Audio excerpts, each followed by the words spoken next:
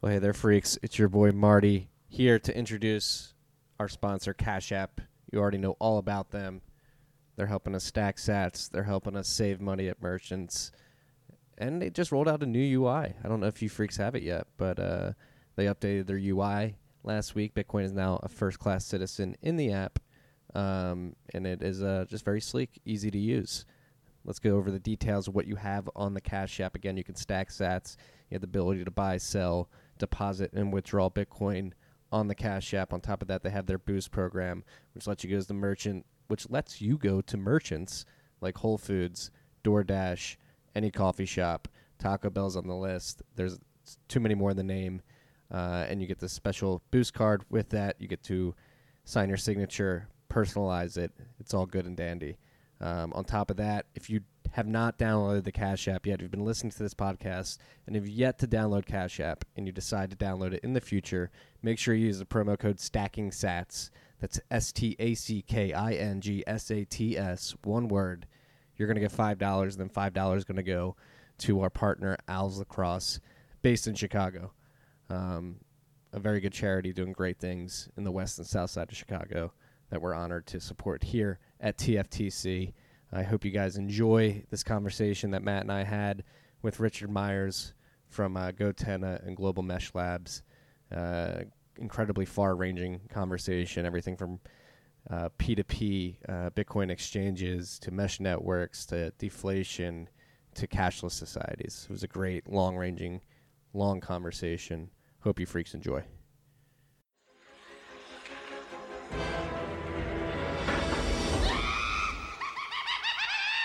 Tales from the Crypt. What is up, freaks? It's your boy Marty Bent here in one of our relegation studios in Brooklyn, sitting down with a couple of great gentlemen. We've been having a beautiful conversation with our guest tonight. Matt Odell's with us in the studio, and we've got Richard Myers from GoTenna and Global Mesh Labs. Richard, welcome to the podcast. Thanks. Been looking forward to it for a long time. Love Pumped the show. you're here. Pumped you're here because, GoTenna and what you're working on at TX10 has fascinated me for over a year now. I think the first time I wrote about TX10 was June of last year. We were talking about this around Consensus, and it's been crazy to see the progress you've made over the last year. But we've been talking for like the last 45 minutes. Matt forgot his mic and had to run home, so Richard and I had a great pre-interview chat. You've got a very fascinating story of before you got to Bitcoin and your career before GoTenna and now working on Lot 49 and the Chaincode Labs residency. So let's just first talk about what you were doing with the microscopes and developing for microscopes basically in the community around that and how it prepared you for Bitcoin. Yeah, that's a good question. I mean, I think working in software development is really, the primary thing I got from my last job. But what I was saying, as I'm here at Chaincode, sort of learning about the core development process, I see a lot of similarities when you've got it's going on 10-year code base, more than 10-year code base. And the project I was working on before was also a long single code base that had evolved over time, and it maybe wasn't as mission critical, from a financial standpoint, but we were still pretty resistant to make big changes. So that kind of, it was a small team. And I think, still with Bitcoin, it's a little larger team than we had at this microscope company, but same attitude that you're not making changes that aren't necessary. You're really being very conservative because, every change introduces a bug potentially. So that development process seems pretty familiar. So I'm excited, actually. I have been a developer for a long time, but it's only like very recently and mostly due to the Chaincode residency that I've started to try to get deep into Bitcoin, from a development standpoint. It's really, it's exciting, but it's also sort of scary, because there's a lot to learn. And you were saying your C++ experience has helped you out, right? Yeah, I think so. I mean, I didn't realize that would be so rare, but I mean, one of the advantages of being kind of an oldster here is that, that's what I learned, that's what I've been programming, and so it's not intimidating. I think, the other people at the Chaincode residency maybe have also had some C++ experience, but I think it's, I think generally it's not as popular a language nowadays, so... it's good. It's like those guys in 2000 who had the Fortran experience and, were like they were tapped when the Y2K issue came around. So I kind of feel like if you've been doing C++ for a while, it's good prep for working on the core software for Bitcoin too. Hell yeah! So how did you become introduced to Bitcoin? Like I've heard this story, but for the freaks out there. Yeah, I think my story is very typical. I saw it on Slashdot. I actually think my brother might have seen it first and sort of tapped me and said, hey, take a look at this. I've heard a lot of people give their origin story for Bitcoin. And I think the only way mine may be a little bit different is I didn't immediately think, oh, shit, this will never work. I wasn't a cypherpunk. I didn't know the whole history of cryptocurrency. When I first saw it, I just thought, shit, this is gonna give us state-free money, and I was totally in. I had no doubts. I was only, I think another common theme that I think I also fell into is, your first thought isn't will it work? It's like, how can we make sure this works? Where is it going to be attacked? What can we do to make this work? One other thought though on that is just that my biggest surprise, I would say, is just how quickly it has happened. And I shouldn't have been surprised, but I feel like that anybody who's been around like Bitcoin for a while, I think is a little bit surprised that it's actually, taken off the way it has. What were your expectations? Were you thinking this would just trudge along for a decade or two? And yeah, I thought it would be a small niche thing for a long time. I didn't think it would go away, but I didn't think it would go mainstream. I thought it was just, pretty niche. I always like to draw the analogy with email. If you guys maybe aren't quite old enough to remember the land before email, but email was like that for a long time. Like the only people who used email were dudes in the CS department. I don't want to get in talk about this topic, but there were no women basically in those departments. So I remember when it became common for women, for girls, when you're in college, you want to send an email to a girl. There weren't that many. So a lot of the sort of similar feelings around Bitcoin, that sausage fest feeling. Yeah, I don't think that's going to be forever. I think that's just a momentary thing that's going to pass as it becomes more mainstream generally, basically. Yeah, my wife's a hardcore hodler now. See, yeah, I don't think there's any. Yeah, it's just about knowledge, just about finding out about it. Mm-hmm. And what was your sort of path that you took? So you approached this more from a computer science, thinking it's more of like a breakthrough in computer science, or you're telling me before your dad had this very fuck the man mentality. Was it more of that drew you towards this? Yeah, I definitely was raised, in that individualistic philosophy. My dad, he subscribed to the Objectivist newsletter, and we had those sitting around the house, Ayn Rand, Atlas Shrugged, all that stuff. And so I think that sort of lays the groundwork. You sometimes hear people say that they were raised one way or the other, but Bitcoin got them into Austrian economics. And I don't feel like, in my case, it was sort of like the opposite. I really started with that already. And I think a lot of people have that history, and so that resonated immediately. And I've maybe gotten deeper into it now, with Bitcoin. But yeah, definitely fuck the man was the household word. So And you're saying your dad was a fireman too? Yeah, he was a fireman, but I could tell you some stories about that. He was not he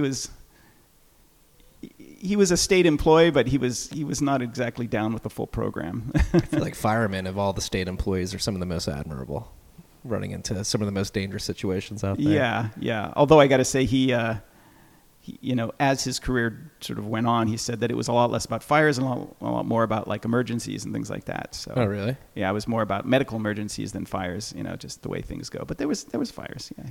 Is the life of a fireman odd hours? There's a lot of odd hours. That's true. Odd hours and no suits. So I think being a programmer is kind of similar in that way. You work some weird hours and you don't wear a suit to work. So I guess I'm following in the footsteps that way. How did you and your brother get into software development? Yeah, we were just talking about this. My brother was here in New York over the weekend. We picked up a book on BASIC, I think. Actually, if you really want to go back, there was a computer store, and they sold, this was like before PCs, so like just as the Apple was coming out, and there was this computer store, and we would ride our bikes to this computer store to play, I think the game was called Star Trek. It was a total text cursor-based game, and we would ride our bikes just to go and sort of hang out at this computer store. And this was like a computer with like wood grain on the side. This is sort of that era. Yeah, I kind of missed that look. Eventually got one at home, and yeah, and just sort of went from there. So I've been programming since we were, in our early teens. So It's crazy. I actually met your brother in San Francisco. yeah. You never told me you had an identical twin brother. Well, we're not identical, but yeah. Are you really not identical? We're fraternal twins. Yeah, we're not It's identical. not identical? No, but if you don't see us side by side, it's a commonly people think we Steve's look got a alike. bit of a beard. I don't know. Even the mannerisms are similar. You have very similar mannerisms. He came up Yeah. to me. I swear to God, I thought it was you playing a practical joke on me. I even checked his name tag and everything.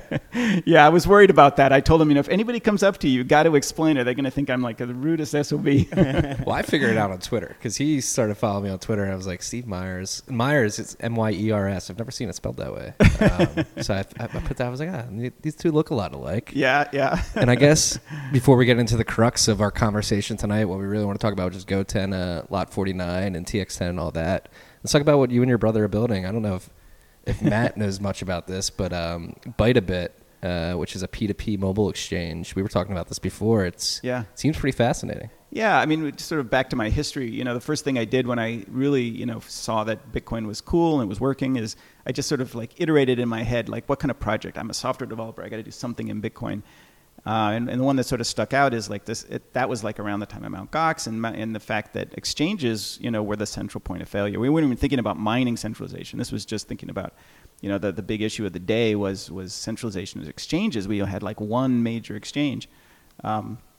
So that sort of put me on this thought about a decentralized exchanges, and that's about that's when P2SH was coming out, 203 multisig was the taproot of its day, that was the hot technology, and basically been tinkering on that with my brother ever since. We've gone through a lot of iterations. We worked with the BISC project and tried to support them because we thought they were on the right track, and it's just taken until now to basically get something that we think is worth testing. So hopefully we'll get something this year, so I'll let you know. No, you said you're starting in Sweden, correct? Yeah, so I'm living in Sweden, so we're going to start in Sweden. They got nice non-charge backable payment, instant sort of bank-to-bank payments, so we think that's a good place to start. And they don't have a lot of other good options, so we think Sweden might be a good place to sort of test the stuff out and shake out the bugs. No, we were talking about it before. I didn't know. Sweden has one of the top population to Bitcoin holding. Yeah, I mean, I don't ratios. think they're probably not the top, but they're pretty high when you consider how relatively stable the economy is. They're always in the top 20 or so, I think. So the per capita, it's a very small population. So if you just look in volume, they don't show up. But you do the math and you divide by population, it's pretty high. They're very technologically forward there too. I mean, everything is on the cell phone. You probably heard they don't carry cash. It's very cashless over there. Yeah. Right? So I think the idea of a cashless non-state money maybe also appeals to some too, because it's definitely a pretty big state out there. Does the almost cashless society scare you at all? Yeah, it's pretty scary. It's pretty scary for sure. I mean, there's no gray market in Sweden, I'll tell you that. And a lot of that is on purpose. Everything has got to go through your phone, and people. If you spend with cash, if you go to a place and you pay with cash, you get a little weird look. Really? Oh yeah. I mean, being back here in New York, I realized that, not only don't you get a weird look paying in cash, merchants appreciate that, but not in Sweden. It's and I don't know the full sort of psychology behind it, but yeah. Yeah, so what I was just going to ask. Do you find yourself self-censoring at all, or? That's a good not question. Not you, but maybe other people. Yeah, I mean, I guess you would self-censor for sure. I mean, that's maybe a whole nother topic, but Sweden is a homogeneous society, and you worry about what people think, and there's a lot of transparency in that society. For instance, you can find out what other people pay in taxes. That's part of the law. Really? Yeah, you can request that information. And it's because, you're your brother's keeper. Is he paying his taxes? Can you do let's that go here? check. Or can you only do that for businesses? I assume you can't, right? We don't know Trump's tax return. Yeah, that's true, right? Right. Yeah, because that's the thing. Presidential candidates, that's why I got confused. Presidential candidates will typically review their tax returns. They voluntarily disclose them, Yes, right? exactly. Yeah. Yeah. Yeah, no, that's, I mean, it's good and it's bad. I mean, I'm all for transparency, but it definitely is, it can be put to other uses too. And I mean, the state is more transparent, at least in theory, so that's also good. But yeah, financial privacy is not kind of considered a high thing out there. Is it uncouth in Sweden to ask how much someone makes? It's probably still a little rude. I mean, people, that's more like socially maybe rude, but in some professions, it's not uncommon to, like, if you think somebody's making more than you just go and ask HR and they'll tell you how much they make. Yeah, I mean, because you can if you just, It's pretty messed up. you can go backwards on the taxes and just know exactly how much they make. Yeah, I've never done it, so I don't know the details, but I just think, like, generally that's not considered private information. So. I want to give a shout out to Matt here for using the word uncouth. Haven't heard it in a while. Very good word. Thank you. I didn't even stumble when I used it. Haven't heard that one in a while. No, it's fascinating. Obviously, because Bitcoin, somebody living in Sweden, which is basically going cashless, it seems like a very peaceful, conformist society, is building one of the most, or working on one of the one of the most sort of overtly, basically, middle finger to the state. And let's hope they don't see it that way initially, but yeah. Yeah. Well, so let's jump into it. How did you find Gotenna? What like you alluded to it earlier in the conversation that Bitcoin, Mt. Gox helped you realize Bitcoin centralization in one aspect, and that's why you're building Byte a bit, and it feels like internet service providers being the main I think conduit for transaction relay. Yeah, those are both. I mean, when you're a software developer and you're thinking about Bitcoin, you look for ways that it could be attacked. That's I think common for many people that get into Bitcoin. You think about these things, and for me initially it was the centralized exchanges, but also have been thinking about just the other communication attacks that could be happening. So I think I initially just randomly ran across Gotenna. I wasn't as early as Matt here with the Gotenna crowdsourcing. OG. You're an OG, yeah. I wish Kickstarter gave you equity. Yeah, that sucks.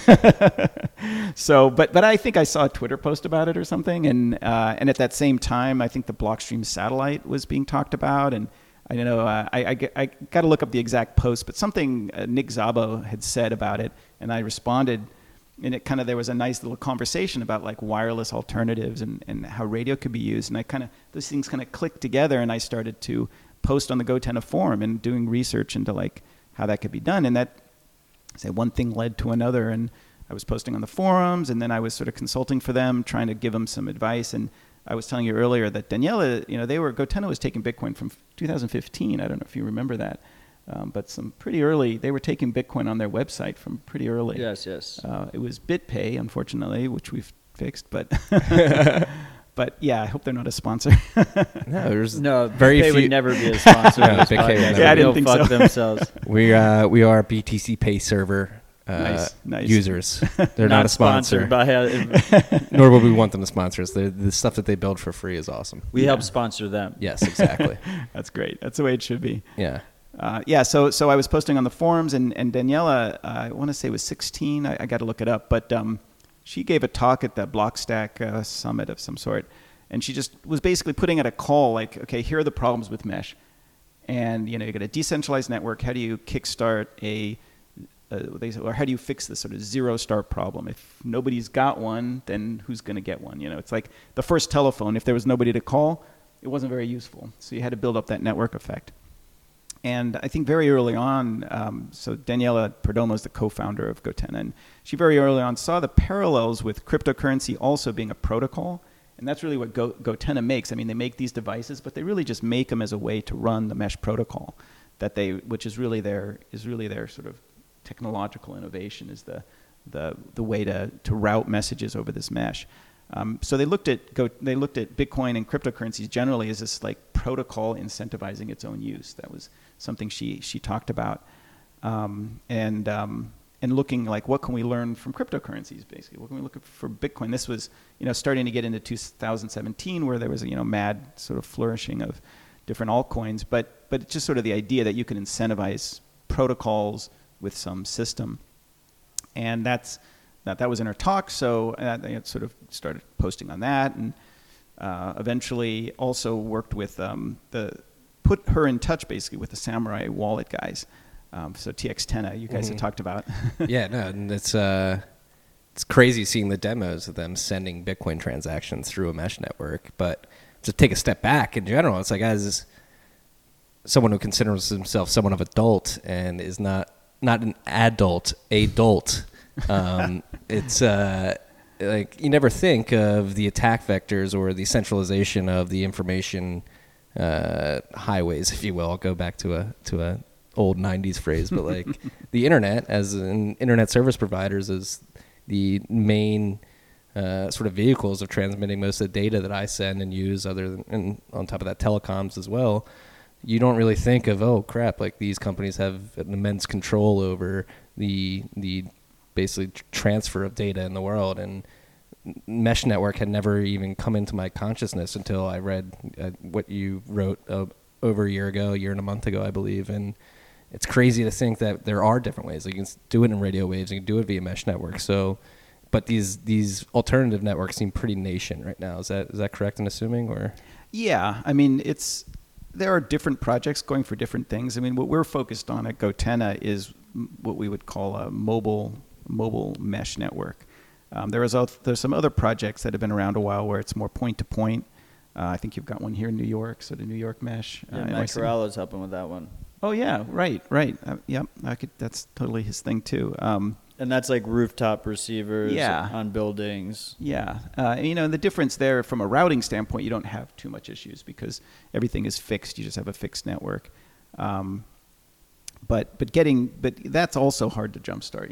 It's true for all mesh networks. And it's really, you can really look at Bitcoin as also a mesh network from a standpoint of, if nobody's got Bitcoin, then nobody's going to use Bitcoin. And if nobody's have relay nodes, then, you can't run the network. But I guess sort of the observation about mesh there is that all of these networks, if you look at Torrent, if you look at BitTorrent, you look at Bitcoin, all of these are overlay networks on a centralized network of ISPs and service providers, like mobile service providers. So even though they're structured protocol-wise as being these meshes of peer-to-peer nodes, what they're running on is really centralized. And it's centralized here in the U.S. and getting more centralized, I suppose, as we get more consolidation. But you go to some countries and it's really like the national carrier. So you're really talking about one ISP that runs everything. China, for example, I mean, that's a state-based system there where, and they do shut it off. I mean, you've heard about Turkey, I think, was more, one of the big examples. And we have the Great Firewall of China. Venezuela recently shutting down. We saw the war on BitTorrent here. Yep. Where they were tracking all your packets and sending you cease and desists, and doing some test cases where they threw people in jail, threw kids in jail, and gave you big ass fines. Yeah. And then we have like the vertical integration of the media companies that also own the lines as well, and then they're presumably like in the future going to start charging us to gain access to stuff that isn't in their portfolio. Like you can see the writing on the wall. Is this why you got into mesh networking? The war on BitTorrent was really obvious for me in the beginning, because I may or may not have used BitTorrent, but that is where I learned like what a VPN was, how internet censorship could be enforced in America fairly easily, and just like privacy in general. And so let's shift now, asking questions to you, Matt. Why were you initially like kickstarting Gotenna? Like what piqued your interest with that? So when was Gotenna? Was I already a Bitcoiner at that point? When was the Kickstarter? Was it 2013, 2014? Yeah, about then. Yeah, it was 5 years ago. When was Snowden? Late 2012, I believe it was. It was post Snowden. Was the Gotenna? So they had basically, all Kickstarters, they oversell, right? Mm-hmm. So basically, I saw this non-centralized communication medium, basically just text messages on your phone that presumably would be encrypted and not centralized. So it hit the two main things that we basically needed in terms of like private communications on like a local basis. Like even if it wasn't successful on a nationwide or global basis, like presumably we could get 10,000 people in New York to run it. And we could have like pretty private chats if there was any kind of protest, stuff like that. And then when I received it in the mail, they weren't able to do the encryption on Gen 1. So it was completely worthless. Everything was just, and there was no hops. You couldn't, it just had to be point to point. So you had to be like within a mile of someone and there was no encryption, and it literally just crushed my dreams. So I sent them like the angriest email ever. And they said, don't worry, we're working on encryption in hops. I was like, yeah, bullshit. There's no way they're going to do it. And then they came out with the Gen 2 that supports both of those. And that's what the transaction tenant and all this is built on top of. For an idiot like me, what's the difference between endpoint and hops? Well, like now... Point-to-point in hops. Well, excuse like me. now we can go, 7 hops, I think, is the max? Yeah, it's limited by software. It might be 10, actually. Yeah, so you can... If there's like, especially if there's relay nodes, people just like plug in GoTennas and just leave them places and fixed places. If you're like, you could be like 10, 15 miles away and I can hop off of intermediary GoTennas until it ultimately reaches you. But, which is like compared to, so I guess like for a lot of these use cases, one of the competitors that they're competing with are like the little walkie-talkies, the consumer radios, right? And they say they do like 14 miles or whatever. They really do like 2 miles point to point. But they can't hop off of each other, right? So once you start adding that capability to the hops, you have like, there's really something you can build off of there, that you can work off of there. You can get some like pretty crazy distance going. And then you can ultimately add like bridge nodes and stuff like that, where you're way less limited. As long as there's like a bridge node within 8 hops of me, then it can go out to the wider internet and then connect that way. Yeah, and just lost my train of thought here. What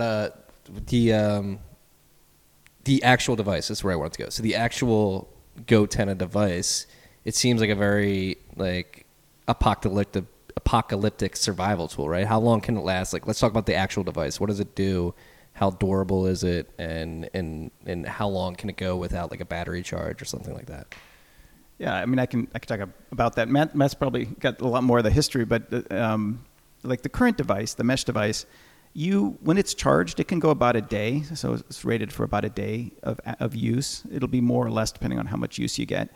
The range, I think on our website we say 4 miles, but that's very dependent on where you're at. So if you're in the open, if you're out on the water, for example, you got nothing between you and the other guy, it can go much further. If you're in a concrete jungle like New York, it's going to be limited. It's not going to go through big buildings.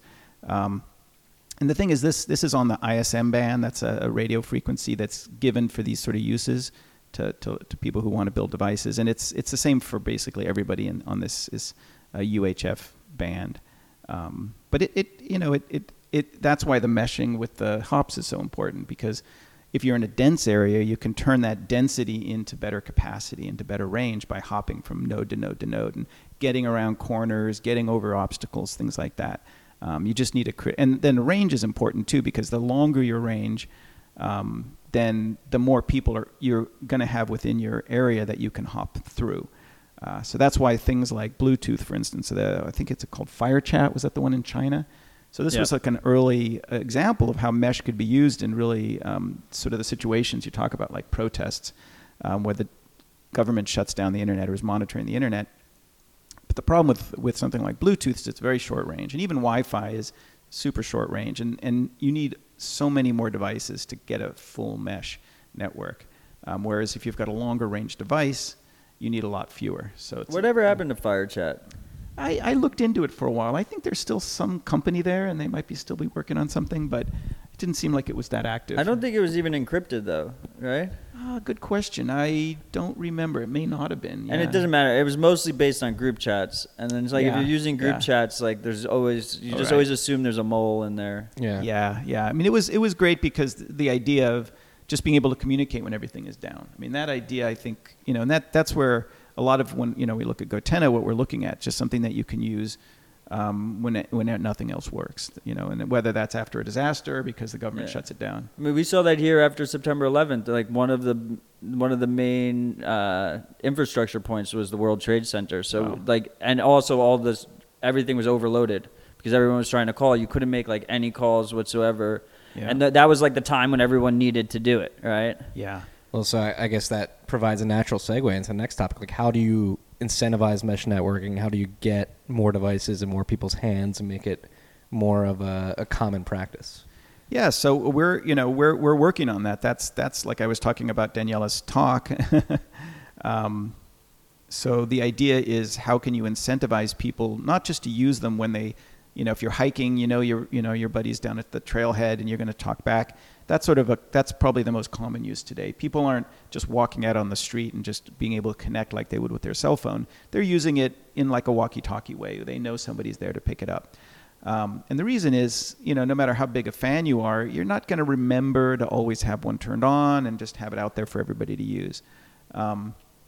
And we think, adding just a little bit of incentive is the solution, but we don't want to add a centralized incentive. You don't want to do it in a way that basically creates a new point of failure. This is the same story with Bitcoin. I mean, you could do PayPal. PayPal is also a, person-to-person money. It's just there's one big centralized point of failure, and that's PayPal. Mm-hmm. So that's like, there's two sort of lessons you can get from Bitcoin and apply here to Mesh. One is that people will respond to incentives. I mean, the Lightning Network is really, I think, a good example of that. How many people got their first couple of sats, for relaying on the Lightning Network, and you're like, okay, it's worth, de minimis amounts, it's worth like nothing. But boy, do you feel good when you get that. It's not just the money, it's the feeling of I'm part of the network, and this is like proof that I'm actually working it.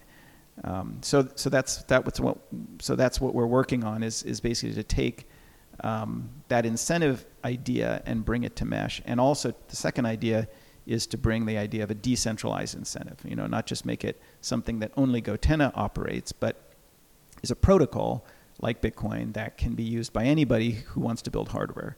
And that maybe segues into this idea of, why do we have this new entity called Global Mesh Labs?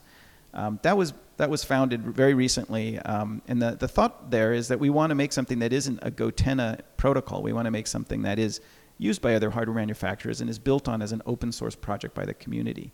And Gotenna is definitely the sponsor of this, and they are our patron for doing it. But we don't want it to be a Gotenna only protocol. I think then it's again a centralized system. Yeah, and you don't want to have like 5 companies like all working on independent like proprietary like networks. Like then we'll never get anywhere, right? Yeah. And to take a step back, the protocol we're talking about is Lot 49, correct? Right. So we call it Lot 49. If you know the reference, there's a book called Lot 49 about a shady secret underground postal delivery service. I didn't know this. Yeah. So what's the story behind Lot 49? Well, that's just the name. I mean, that's just the name. But I just blanked on the author's name, but it's a guy you would have heard of. I can't think of the name of the author now. The freaks will look it up and let us know. Freaks will look it up. Yeah, I blanked. I'm drinking too much here. But that's sort of the idea, is that you've got, the way Lot 49 is what we call it. And if you're familiar with Lightning, which I think most of your listenership here probably is, that as nodes relay value from peer-to-peer, they collect a small fee. And there's also something in Lightning called, it's got various names, but you can also include data potentially in that. So what Lot 49 is really focusing on the data part of it. So less value, more data. And nodes that relay the data collect a small piece of the fee. So in that way, it's really maps well onto Lightning. And the real technical hurdle the protocol of Lightning is really well suited for this, we think. But where we have some, technical hurdles, it's mostly about the fact that mesh networks are low bandwidth. I mean, like Matt was saying, it's at least the Gotenna unit, and really anything that's gonna, you've always got this sort of trilemma, I think is the right term. You want to optimize for both power, range, and bandwidth, and it's impossible to optimize for all of them. If you want to go long range, you're going to have to use more power. If you want to go high bandwidth, you're going to have to use more power, and but power and then also the frequencies you use are going to be limited. So we try to make this lower band, work on a low bandwidth system. I mean, Gotenna is one example of a pretty low bandwidth radio, but something you can carry around in your pocket. There's other systems like HF radio. So Elaine Au and Nick Szabo in 2017 announced the high frequency radio, which can go hundreds of miles. I think they went like Rodolfo Novak. He was able to send data from. He sent it to Adam Curry, the father of podcasting. Runs the No Agenda podcast. Did it via ham radio. Right. But the way they did it, they sent private keys, right? It wasn't a transaction. Yeah, but the point is, it's very low bandwidth. Yeah. They send private keys also because hams. Well, there's a whole story there. I mean, you can't send encrypted information over amateur radio in the U.S. and maybe other Is places. it as illegal, well. or is it it's just illegal. technically not Yeah. possible? No, it's illegal. It's totally possible, but you're not supposed to do it. I mean, even what they did was illegal. Like, you read Elaine's post about it, right? No, yeah, I actually that's a good I- post. Yeah. Wired wrote it up, and like there was a bunch of people like, "Oh, it's illegal. You shouldn't be doing it," or whatever. And she just was like, "You're all being a bunch of bitches."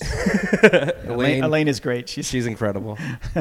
But my point was mostly just that there are a lot of systems where low bandwidth is important, and you really just like, and this is where it really meshes nice with Bitcoin, because Bitcoin's all about running on the least hardware over the least bandwidth. It's all about minimal system. I mean, we're not Infura nodes. We want to have it as decentralized as possible. So that meshes. Sorry, I was going to use that as a pun, but it goes well with the idea of mesh networks, where also you got to optimize for low bandwidth, small resource usage. So Lot 49 is really about taking Lightning as it is and adapting it for a low bandwidth system. So it could run over HF, it could run over these mesh radios, or even something like satellite uplinks. I mean, that's something that's coming around too. So Matt mentioned, you talked about gateways. So you build out a network, and as long as you can reach a gateway, then you can, a common question we get with mesh is, well, how do you get over the Rockies? How do you get over the ocean? Gateways. I mean, it's just like the internet. So what is a gateway? A gateway would just be something that can both talk to the mesh, it has a mesh radio, and also has something else, either a satellite uplink, or maybe a fiber optic cable. Maybe it's on the internet, or maybe it's got a HF radio. Anything that just moves you from sort of one mode of communicating to some other longer range mode. Or just so you don't think of meshing the world being everybody's connected on the same mesh. It's like the internet, where it's a network of networks. It's almost like it reminds me of like the Caddyshack groundhog, where you can just like come up out of nowhere if need be. You just like patch it. Everywhere's Exactly. just patches, Yeah. different things. And I imagine that just makes it easier to route around centralization. Like, hey, maybe if this gateway is connected to the ISP and they deny it, maybe this other gateway will not, or something like that. What mesh really helps with on like a day-to-day basis is like that last mile, that last 5 miles. Yeah. That's where you see like a lot of the major centralization happen, where you only have 2 internet providers that go into your apartment building or something like that. So if we can route around that aspect, and then you plug into the real internet, the global internet, then it could solve a lot of issues for us. So the bandwidth issues that you were talking about earlier, how do we get over that hurdle? Is it more getting more hardware in more people's hands? Is it There's different approaches. I mean, you can do quite a lot of interesting things with low bandwidth. That's the great thing about cryptocurrencies, Bitcoin in particular, is it doesn't take a lot of data. I mean, a couple of SMS messages and you sent a transaction. We're looking at more, what do you do to negotiate a Lightning transaction? It's really not much more data than sending a transaction. It doesn't even have to go to the internet, because you're just updating a channel between 2 people. You do need internet, because you got to kind of like anchor these things on the internet and close them on the internet. So there are other issues around that for anybody who's kind of got that question. But so that one answer is you don't need much bandwidth, honestly. And just like the lower your resource usage is, the more decentralized it can be. And that's like just the fact that you want to be able to run your Bitcoin node as like a Raspberry Pi. You also want your device to be as cheap and low, and easy to run as possible. If you make it low cost, like, people will plug more in. Yeah. Right? They won't care. They can, if they're $30 devices, $20 devices, they don't use that much power, they don't use that much bandwidth, then there's no loss to just plugging them in everywhere. Well, I guess that's the question I have, and like this is why I'm like optimistic about Bitcoin long term, is because I think there will be dual purpose hardware. Do you see like mesh networks getting built into dual purpose stuff? Like absolutely. I was going to say that next. So that was one answer, is we don't need a lot of bandwidth. The other answer is you're carrying around in your pocket. I mean, everybody is carrying around in their pocket a 2-way digital radio that can go, super high bandwidth. It's just that isn't going to be unlocked by the cell phone carriers. They have no financial interest. They pay for that bandwidth, like, I don't know, millions, billions of dollars for that bandwidth, or for that spectrum. They're not going to willingly give up that ability to sort of, be the gatekeeper of that. But if you can bootstrap on whatever frequencies we are allocated by our government, to do mesh radio, and it isn't every frequency. Like the mesh that you started with, the first Gotenna, that was using a frequency where you're not allowed to mesh. It has a little longer range, but they just arbitrarily say you can't mesh. That's why there's no hops, right? So there and was no also hops, there was no yeah. encryption. So Yeah. if you did hops without encryption, It might have been that'd the be same. miserable, right? Yeah, and it might have been the same. Like some frequencies you can encrypt and some you can't. So And then meanwhile, you guys have like the police version that's like way more powerful. yeah, there's also, well, I mean, way more. I mean, there are licensed spectrum and unlicensed spectrum, and if you're like a first responder, like fighting forest fires, you're allowed to use other spectrum. And so we have another pro model which we use for that, and that has the good advantage that these are already teams of people like we were talking about who are out, hiking. They're out fighting forest fires or doing whatever they're doing. So they already, they've solved that zero start problem because they all have to use it. But it's a good point. There are other frequencies and we're limited to a certain wattage for these things too. Some of it is to keep the battery from dying, but some of it is just by law. It's crazy to think of like how this all like different, like just even the concept of different frequencies, like commuting on different sound waves and stuff like that. It's for somebody who's again a dolt, it when you try to comprehend all of this, it's like there's so many layers to it. Like so there's so many fail safes it seems in the mesh network. Like especially if you can go to different frequencies. Is that correct? Am I correct in assuming that or? Yeah, I mean what I was really trying to make the point of is that your phone already is capable of mesh communication. Mm-hmm. It's just the people who make it have no incentive to actually make that possible. So you're talking, when I send you a text message, we're sitting right here, it's going to go to some base station, however far away the base station is, and the higher bandwidth ones, you notice like 5G, you're hearing about 5G, they're going to need more base stations. It's higher bandwidth, so you have less range. That's the trade-off with range, power, bandwidth. But why does it go to the base station? Why doesn't it just go to your phone? You're sitting right here. That's not a functionality you're allowed to have on your phone, but it's capable of it. It's really just a protocol change. So we're just waiting on wily entrepreneurs who want to give a finger to Apple and other cell phone provider, or not even Apple. It would be like Sprint and Verizon. And those But it's guys. a regulatory issue, Right. It's the Right. same. I mean, like Skype used to be P2P. Now it all runs through a centralized server. Did not know that. Microsoft bought it. Now it runs all through a centralized server. And it's just like the way the world goes. Like Yeah. Bitcoin is an outlier. That's one of the reasons Bitcoin's so beautiful is because we're 10 years in and that hasn't happened yet. Boss. I mean, Bitcoin is a good example of, like you were saying, it's one of the rare examples where fundamentally the technology doesn't permit gatekeepers. This seems so inefficient, though. Like, why wouldn't we? Why wouldn't we just go straight to this? If it's more like, why can I not just send a message to your cell phone instead of have to go?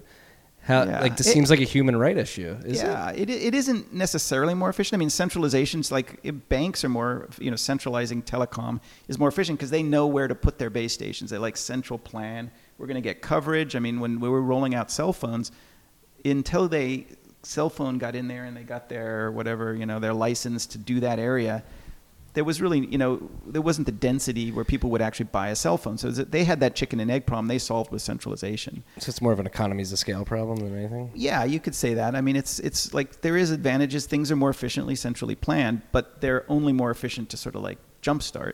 They aren't more resistant to attack. They're more easy to attack. We got a recorder tumble here. Oh, is that on me? Okay. There we go. Yeah, I mean, you see that all the time in the Bitcoin land too. I mean, it's much easier to run a centralized exchange. You can just, kickstart some liquidity and or then a boom. shitcoin, a centralized shitcoin. Right, sure. It's much easier than trying to really ground up, sort of bootstrap something. And I think that's really, it's the bootstrapping is the hard part. It is more efficient if you have, like now that everybody has cell phones, bootstrapping a mesh network on your cell phone, I would think would be pretty easy but if you think of a world without centralized communication, that might have been harder to jumpstart. If you just imagine like there's no cell phones and now you're going to do like a mesh cell phone, that probably would have been hard to kickstart. Not kickstart from the company standpoint, but just to like get a critical mass of people. But now we've got it. Now we've got this critical mass. Now the problem is control, right? Well, now the people who are, people that are the gatekeepers of that centralized system are not going to give it up. So how do you route around them? Well, I mean, we have a frequency, so we have what the Gotenna mesh. I I see that as sort of a little wedge in there. If you can create a system where people start to experience mesh networking and experience being able to communicate without the centralized provider, we hope that you can expand that wedge. I mean, part of it is getting people to start using it. And then once people are using it, they're going to start asking, well, why can't I have a faster mesh network? Why can't I have more spectrum allocated to mesh networks? Because what you really now, people don't just become consumers of communication, they become providers of communication. Like you and you and you, everybody becomes their own cell phone company. It seems like I'm hive mind almost at that point, right? Like, yeah. And again, I got to always bring it back to Bitcoin, of course. And, Bitcoin, we're all our own little mini bank. And we've all got these relationships through our nodes with other little mini banks anonymously.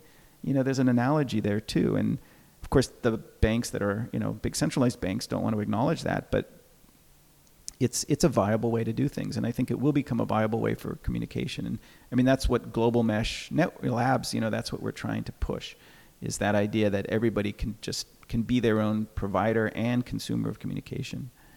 And so with Lot 49 in particular, how does the mechanics of it work? Like when you're sending a Lightning transaction through a mesh network, do you have to communicate like, hey, I'm sending this through a Lot 49 protocol, therefore I have to set aside a fee to pay this routing node? Yeah. It's, the simplest way to start thinking about it is if in Lightning, you have to establish a channel. So you'll have to establish channels with people with whom you're in radio communication range. And that would have to go somehow. There are different ways to think about it. We can talk about like the more advanced cases, but initially it'll go through a gateway. It'll go through some sort of internet gateway to set up that channel. And when I want to send a message now, I'm going to pay some to my next hop, and they're going to forward that payment on to the next hop, till it gets to the destination. And then when the destination of that message, so think of it like a SMS. Don't think of it like IP, traffic. Think of it, I'm sending you a SMS message or a signal message, an encrypted message. I don't even know how that works. Yeah, well, it probably works in a similar way without the incentives. It's just hopping over internet nodes instead of mesh nodes. But then when it gets there, the person who receives that message is going to return a secret. This is the same as the Lightning Network. And that secret is going to come back over the mesh, and as each node gets it, now they have some evidence that would allow them, if they wanted to go to the full Bitcoin network and collect some very small payment. But because they want to keep talking, they don't do that. They don't drop the payment on the internet over a gateway. They just keep it in their pocket, because maybe you're going to send more value and more messages. And this is again same as the Lightning Network. And that goes on until you either decide to break down the communication, or somebody goes out of range.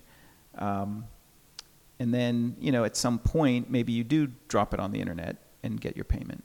Or you keep it open and you just keep making those payments as they come up. Is that enough of an explanation? I don't know if I was clear, but... No, that makes sense to me. And it's... there was one thing I was going to say. Sorry. There was one other thing. You asked about, is this like compatible with the Lightning Network? I think you were wondering Yeah, like, so would I be able... Like, that's what I guess what I'm trying to visualize and conceptualize in my mind. Like, if I'm working from let's just use our PTC Pay server node. Mm-hmm. If I'm trying to communicate with somebody or send a Lightning transaction to somebody who's receiving it via Gotenna, like, would I be able to send it from my node through a Gotenna mesh network, or? Yeah, I mean, there would be some protocol changes. And the nice thing about Lightning versus sort of base Bitcoin is they have this idea of feature bits. So nodes can sort of support or not support certain features. So there would have to be a feature bit for whether or not it's, your Lightning payment has also got data basically going along with it.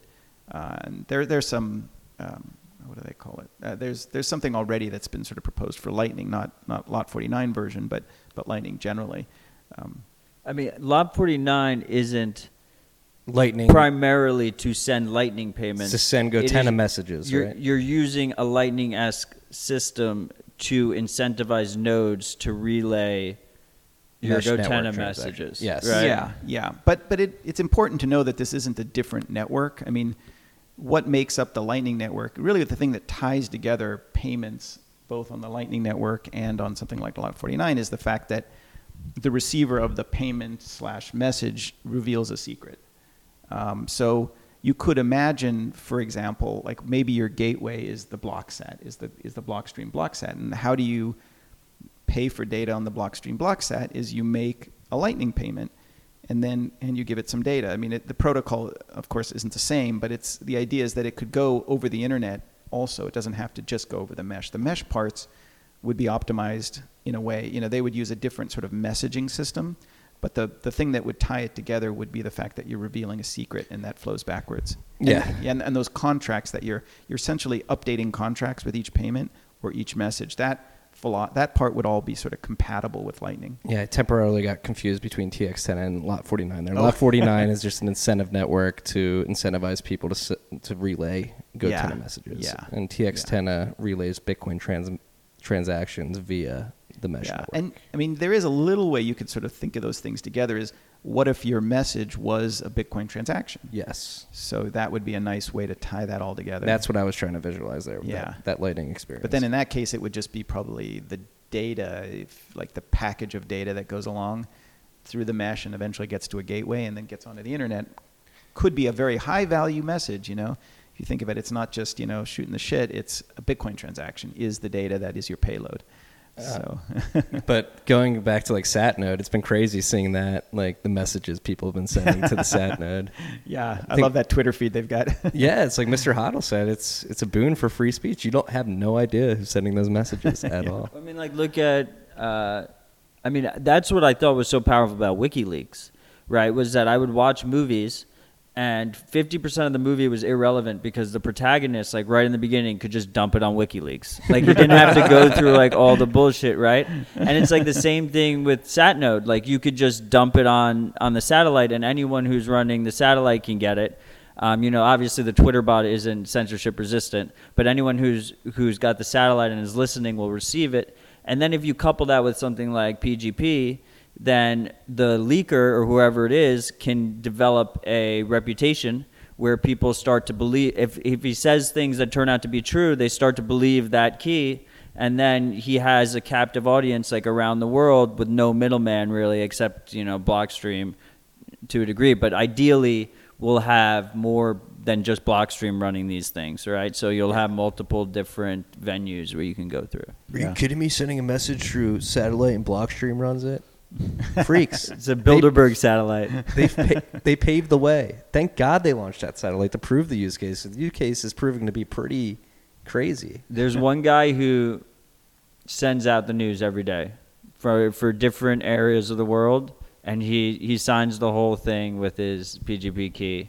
And I thought that was just really cool, just like your daily news, just from like some random dude. And there's been some people sending pay spins of paywalled content as well, so like routing around that as well. Wow, I never heard of these things. I can't even keep up, but it is the idea of decentralized communication. Now, sure, maybe you say the satellites are centralized or the BlockSat company is centralized, but there is nothing stopping somebody else from doing this. I mean, Exactly. That's key. That's why I love Blockstream, because they proved the way. Like, holy shit. And I mean, they could also, you can send an encrypted payload to the BlockSat, but then you somebody have would to have to encrypt or decrypt it on the other end. Yeah, you need to get the key to people another way, but you could presumably send an encrypted one. This is like James Bond-esque. Yeah, that was where I was thinking too. We were at the Spy Museum not too long ago, and it's like a dead drop.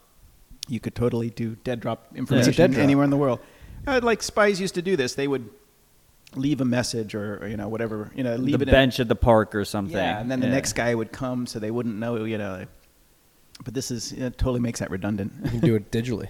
Because the thing about the satellite is that it's passive, right? Like, it's just broadcasting data. So if you have a satellite somewhere, you're receiving it. No one knows you're receiving it. You're not pinging for specific information. There's no identifiable information there, right? So it's dramatically different than, like, for instance, like if you run a full node and you're getting your block information from the sat node, like no one knows you're pulling that block information. You do it through the internet, everyone knows like you're pulling Bitcoin blocks. Let's do a hypothetical live in the boonies cypherpunk dream house. What are you going to have? So you're going to have a satellite set up. Of course, the BlockSat, right? You're going to have the BlockSat set up. You're going to have a GoTenna. You should probably have some sort of, hydro power, That's all you need to. Hydro and solar. You need to have a little Yeah. stream that runs through. I have family friends who live in upstate New York, and he like dammed up a little stream that runs through his property, and just put a PVC pipe, and he just pulls some. Some energy fresh from water? the stream. No, for energy. He pulls some energy Oh. from the stream. He dammed it up with concrete and Has a just fan? put a couple PVC pipes with turbines in them, Boss. and just gets a little bit of free constant energy. Yeah, and this is where Pretty things badass. like the fact that you can run this is recently they've announced like that you can run the block set. It doesn't have to be a PC. It could be running on I think ARM64 they had it running. Yeah, the on. Rock 64. Rock 64, yeah. that's what it was. So you don't need a lot of power. Maybe your hydro is plenty. Rain or like whether it's day or night, you can still run that little thing on pretty paltry amount of data of energy. But if we're talking about mesh today. Of course, you can download your blocks, but if you want to pay somebody, you need a way to get it out there. So maybe mesh. Maybe you got a mesh node up in a tree, and maybe you've even breadcrumbed it back to civilization. And that's your way to get your transactions out. So that's the other one way. of the nice things I like about Gotenna is so there's all these different projects that are working on mesh. The nice thing about Gotenna is that it's just any old average user can buy it, and to set up power for it, it's a micro USB port, which there's like a million peripherals that can go into a micro USB port. So you can set up external battery packs that have micro USB that was ports, solar panels that have micro USB ports, strap them to trees and Who- stuff really easily. Who was the guy in New Zealand? Was it CoinSure? Yeah. CoinSure, yeah. CoinSure. That's what I was curious, like how, because he put them in bags and put them in trees, and you were saying Put they them had in socks. in socks, and you said, but you said they had like an hour of battery time, so you would have to hook No, up not day. A day, actually. a day, Yeah, excuse me, yeah. a day. Yeah, but you put it in an enclosure, you throw an external battery pack in there, then you throw a solar panel. The solar panel charges the battery pack through micro USB, which is a standard, right? And then the battery pack charges the Gotenna through micro USB, and then you have perpetual power with some layaway through the external battery, just in case there's Cloudy week cloudy or whatever. days or whatever. Yeah. Yeah. And that's super easy. Like any schmuck can do that, right? Like you can just strap that to a tree and That's crazy to think about. yeah. Like, how do we get this all in a box? Like your satellite, your mesh network with the solar panel and external. Well, what's battery. really fun is if you go to the Gotenna forums, there's like all these guys that are like basically breaking the warranty, like completely Voiding breaking the the warranty, terms of yeah. service, of Gotenna, but it's awesome. Yeah, there's a great builder community, and our engineers have been supportive, and they'll tell you, solder on this wire, solder on that wire, and there are things that we can't do as a FCC licensed company, but if somebody wants to break open their case, they can get pretty creative. In fact, there's even a company, I just blanked on their name, in California, I think, who is selling modified Gotennas. They put them in a Pelican case with a solar panel and give you the full thing with the battery, and people have put those up there. Do you two consider this an absolute necessity going forward, like these alternative networks? Well, I mean, I think it's a necessity to have some sort of decentralized communication. Maybe in the U.S. we don't need it right away, but there are some countries where I think it's, obviously Venezuela is showing what can happen. A lot of these countries, I think, you always got to think outside the U.S. We need it as kind of a convenience, I would say, but there are some places, China, for example, where, this is going to become something you really need to survive if things go south. Are you seeing it being adopted in these areas? I don't think there's huge adoption of any of this sort of mesh stuff right now, but there's a huge interest. There's a few other projects. BTC Ven is on Twitter. They're Shout out building BTC another. Ven. I saw Yeah. the devices at Bitcoin 2019. Their devices are like they're these little tiny, Yeah, they're using low cost devices. Yeah, they've got a cool idea, and it shows that they obviously are living there and they know what people need. And decentralized communication. I mean, it's the poster child for why you need that.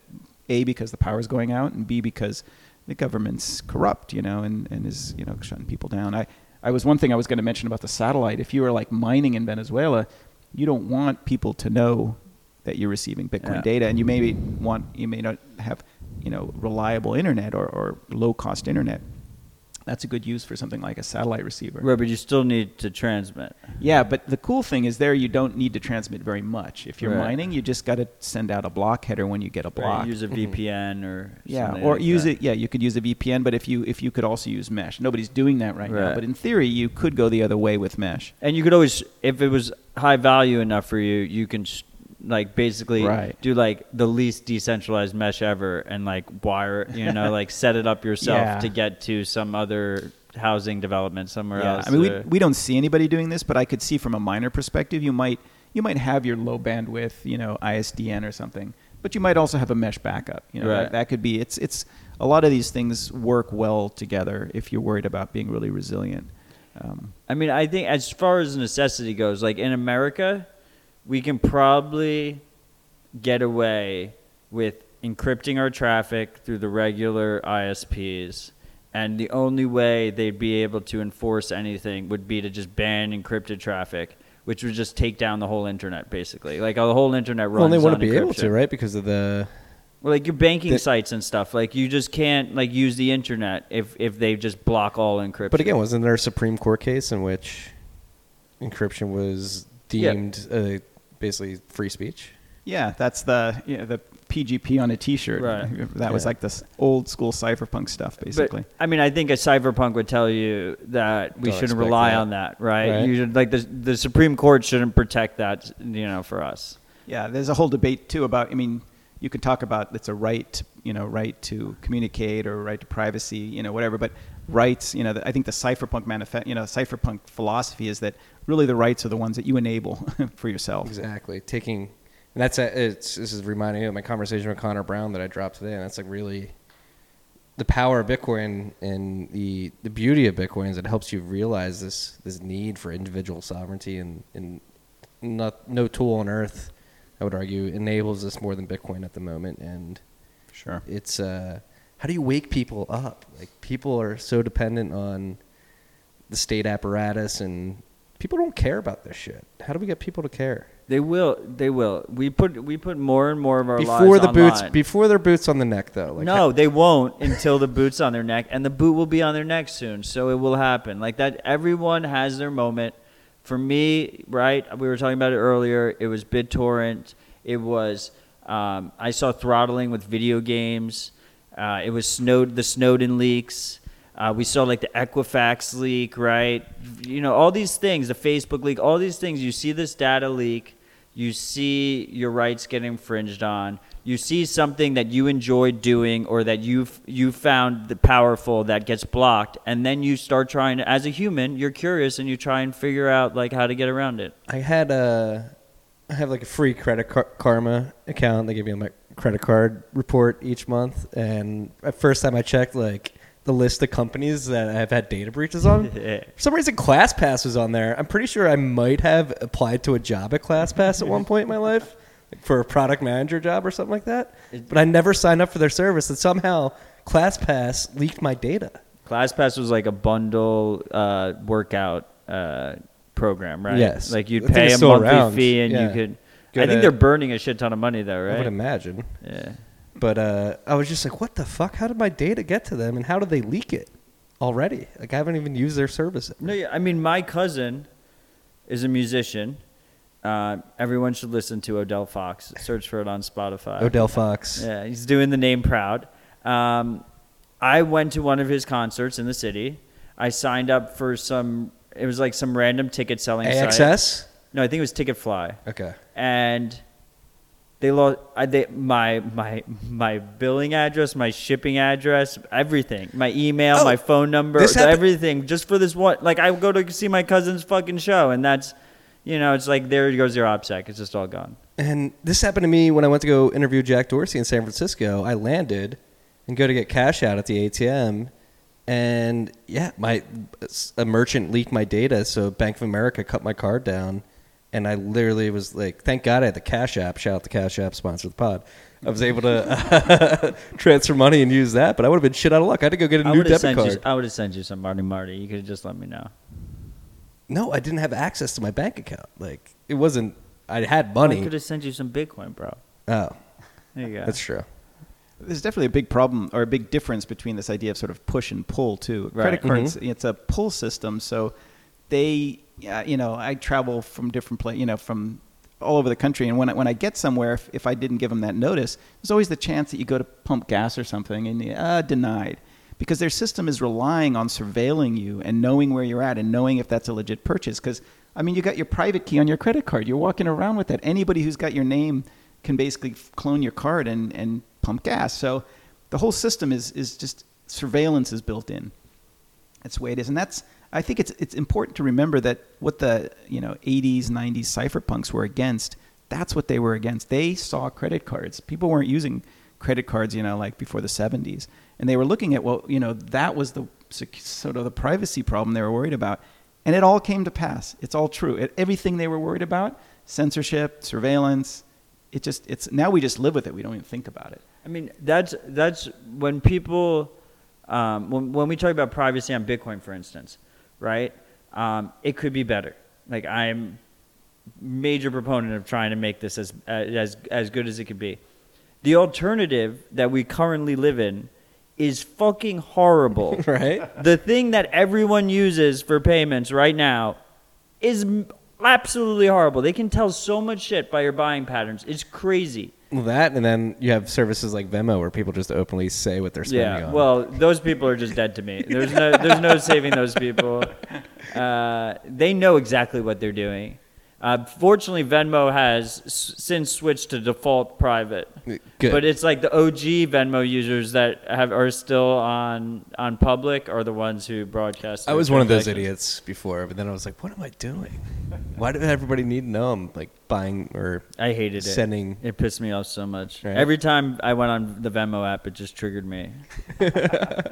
And think about, cell phones, bring it back to communication. That's metadata. That's really important. It's what you're buying, who you're, where you're shopping. But now we've got literally, our GPS phone tracking this all through a centralized place, and everybody you communicate with.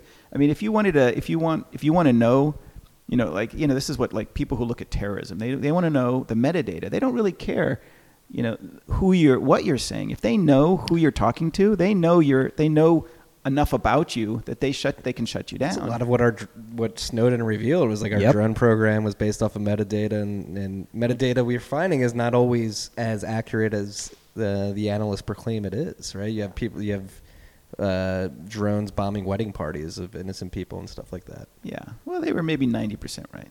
Yeah. Yeah. But yeah, it's tragic. And I mean, you're right. That's what Snowden revealed, is that the metadata that's tied to your communication. I mean, why should your phone be tied to a single number? Like, why can't you just tell somebody, hey, my number with you is going to be this, like a public-private key system? That's probably the worst one, right? Is the phone numbers. Yeah. Well, Because they have nowadays they carry with us for like basically our life, and people treat them like, Social Security numbers also are horrible. They should not be treated as private information. They are not private at all anymore.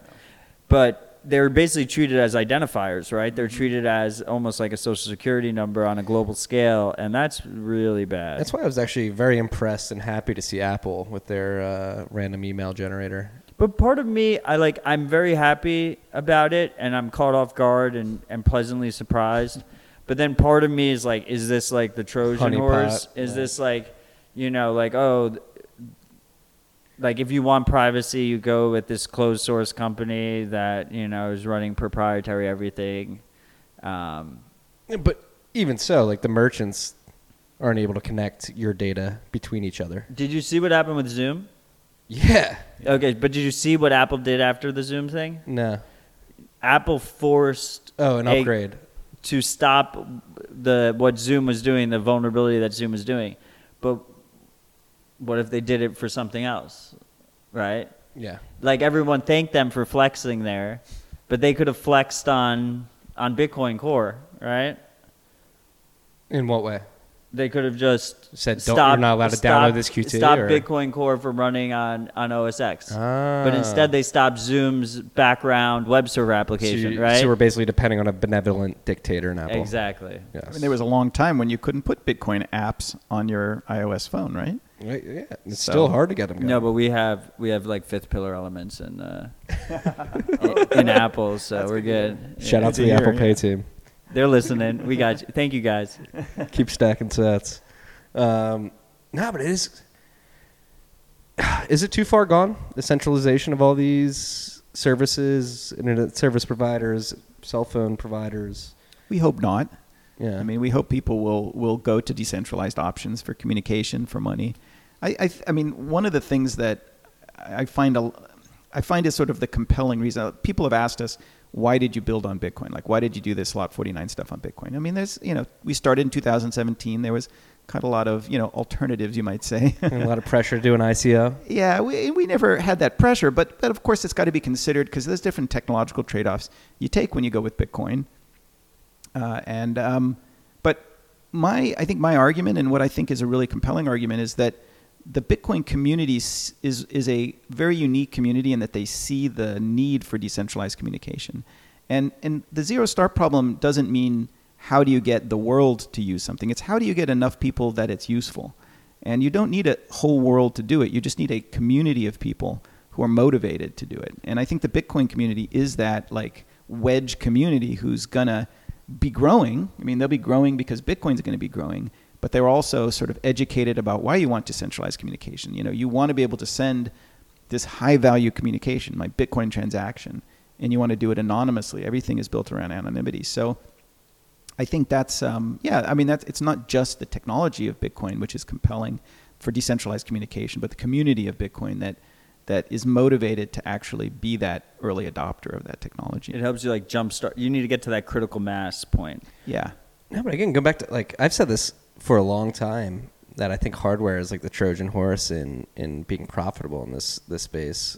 People yell at me and tell me I'm an idiot, but Rodolfo's doing pretty well. he's doing pretty well. But again, going back to this is the theme for Marty for this podcast. I am adult, but I've bought a lot of hardware and tested a lot of hardware and run a lot of hardware, and it is forced me as someone who considers himself a low information user to experiment with this stuff and learn more and again learn about the importance of why to run this stuff and why you should contribute. And again, Bitcoin has these natural forces that force you this way. Marty, you're not a low information user. Just FYI, okay? If you're a low information user, then we're set. We're so good.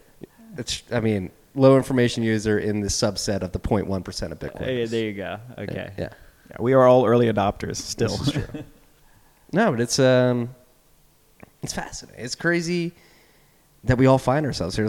Let's go back to your childhood. So, like, what growing up with your dad and your brother in particular, like, what were the messages that you tried to imbue? Because that's what we were talking about. You're trying to figure out how to imbue these messages in your children. Yeah, we were talking before the pod about, I think back now. I've got kids. I'm thinking like, how did my dad make me into a libertarian, or a liberty, freedom-minded guy? How can I brainwash my own kids that way? And there's nothing I can think of, really. Unfortunately, I draw a blank. He was very subtle, and I don't think he was trying. I mean, it's not like he was pushing us to read this stuff. But I think I don't know. I've got no answer to that. But Bitcoin is kind of that for society in a way. It's giving people a reason to think about it. So I hope Bitcoin will like open the eyes of. I mean, I've got my wife's got some nephews that I've given them their they have a birthday. I give them a little Bitcoin and. That's got a powerful effect. Really? Make him. Oh yeah. How did you give it to them? Did you give them a paper wallet? Did you tell them to download it? Yeah, paper wallets generally is how I've done it. I think my brother actually just gave some to one of the nephews, and I think he opened a wallet and transferred it to he got the mobile wallet. Kids. I mean, that's the great thing about the youth of today. They all have mobile phones. They're all they have never stepped foot in a bank. They're never going to step foot in a bank if they can help it. So the idea is a lot less, it's not a big hurdle for them to think about. I sent my 13-year-old cousin birthday present, $250 worth of Bitcoin on OpenDime, and in the gift card, in the card it said, "There's $250 worth of Bitcoin on here." Parentheses the amount of Sats, because you gotta denominate in Sats for the Ute. And I was like, figure it out. And I don't know if it's just gonna go in the garbage and it'll never go or whatever. But I think that's the strategy you give them. You let them just dive the hell into it. How old is he? 13. Boss. Yeah, he'll figure it out. Dude, for our YouTube channel, the dude that created the app that allowed me to basically backlog all the episodes and upload them at once. The back catalog. Was 16 years old. That's badass. He emailed me. Talk about an ambitious 16-year-old. I don't remember his name off the top of my head right now, but he emailed me. His name's Riley. Forget his last name. Riley Wars, maybe.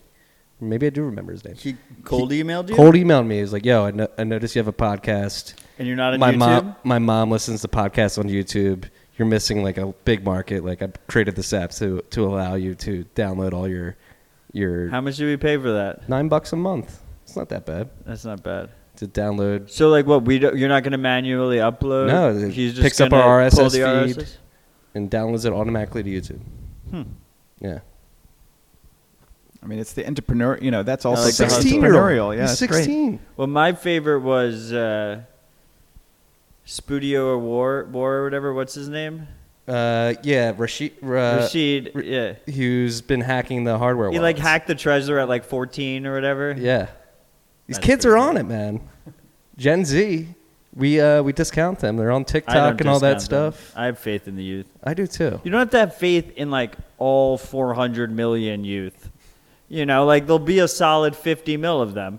Those are the guys who will lead us. The intolerant minority. Yeah, of the youth. that's how it is in every generation. The majority of people are just whatever. Yeah, normies, if you will. Sorry, I didn't want to be disparaging there.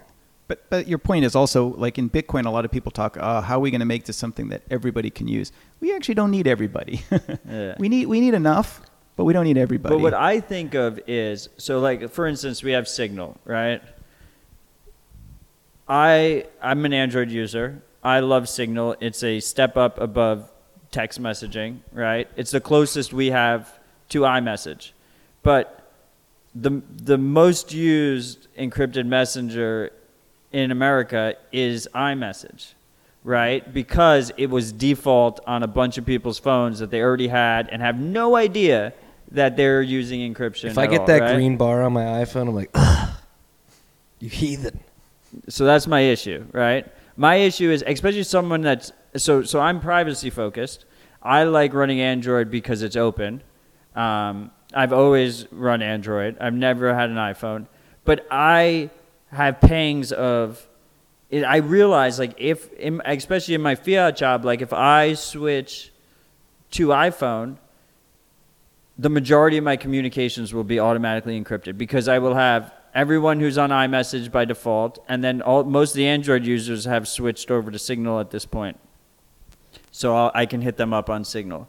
And so when I start to think about Bitcoin, I do have some small concerns there in terms of can we get people to actually like adopt this thing? Because I've been for the last 2 years or 3, however long Signal has been strong, been trying to get iPhone users to install Signal, and 95% of the time they install it once, they link their phone number, and then they uninstall it, and then I accidentally don't message them for 6 months because it goes to their Signal and they don't check it, and it's a fucking mess. I love Signal.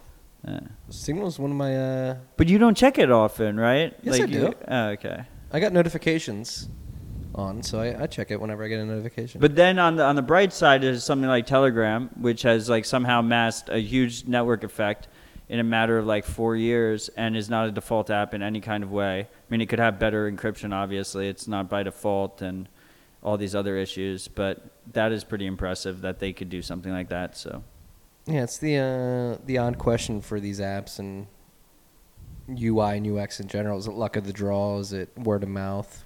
What is it? Is it experience? Because Telegram and Signal seem like pretty similar experiences, in my opinion, as a user. I mean, well, Signal requires a phone number, Telegram doesn't, which is a major difference. I mean, I think that's why I took off in crypto, right? Was because I don't want to give you my fucking phone number if I don't know who you are. Like, you have it. We communicate on Signal sometimes. Oh, yeah, that's true. But, like, in the beginning, it was Telegram, right? Because I didn't want to give you my phone number. I think one is open source, like Signal is open source, but I don't think Telegram is it? Right. No, it isn't. Yeah, I think And that held the it. encryption is proprietary, too. Oh, okay. Telegram launched an ICO as well. Aren't they supposed to start Yeah, the implementing ton that? token or whatever. Yeah. We'll see how that works But out. Telegram is more useful for group chats, where That's Signal right, yeah. doesn't compete with that. Signal's group chats are weak, and Telegram has like channels with like 400 people in them that are like communicating pseudonymous. You guys get the Pseudo-anonymously, yeah. There you go. Yeah, we've I don't want to say derailed. We're on a big tangent here about like decentralized systems, and And again, I like the point that you brought up. We don't need to make it vogue. We only need a critical mass of people who use it to make it work. Well, yeah, I mean, it's not that we wouldn't. You benefit from having more people. I mean, Yes. that was the point. I think again, in this, you always go back to the Cypherpunk Manifesto. They're sort of saying we can't have privacy unless everyone has privacy. You know, if you're the only guy with the mask on, you're not really that private. There was somebody like that at Bitcoin 2000. Oh, really? Yeah. Do you remember that dude walking around with like beads coming? Yeah, we down? all knew who he was, but Yeah. I didn't see his face. You never saw. No, his but I face, was like, right? you're drawing more attention than you are. Yeah, taking away it's from not it. We didn't know who yeah. it was. But for Bitcoin, you also, I mean, there's this philosophy too that you want the system. Who is the enemy? You know, who's going to shut down Bitcoin? It's Right. going to be a state government. It's going to be something like that. And the more that you want it to be harder to attack than defend. That's cryptography in a nutshell. That's what I don't get when I like argue with shitcoiners. I'm like, it's state resistance. Like that's what we're going for. They're like, no, the state's never gonna go after us. Then I'm like, what the fuck are we doing here? We might as well just be doing PayPal because like, oh, PayPal's just voluntarily blocking people's transactions, right?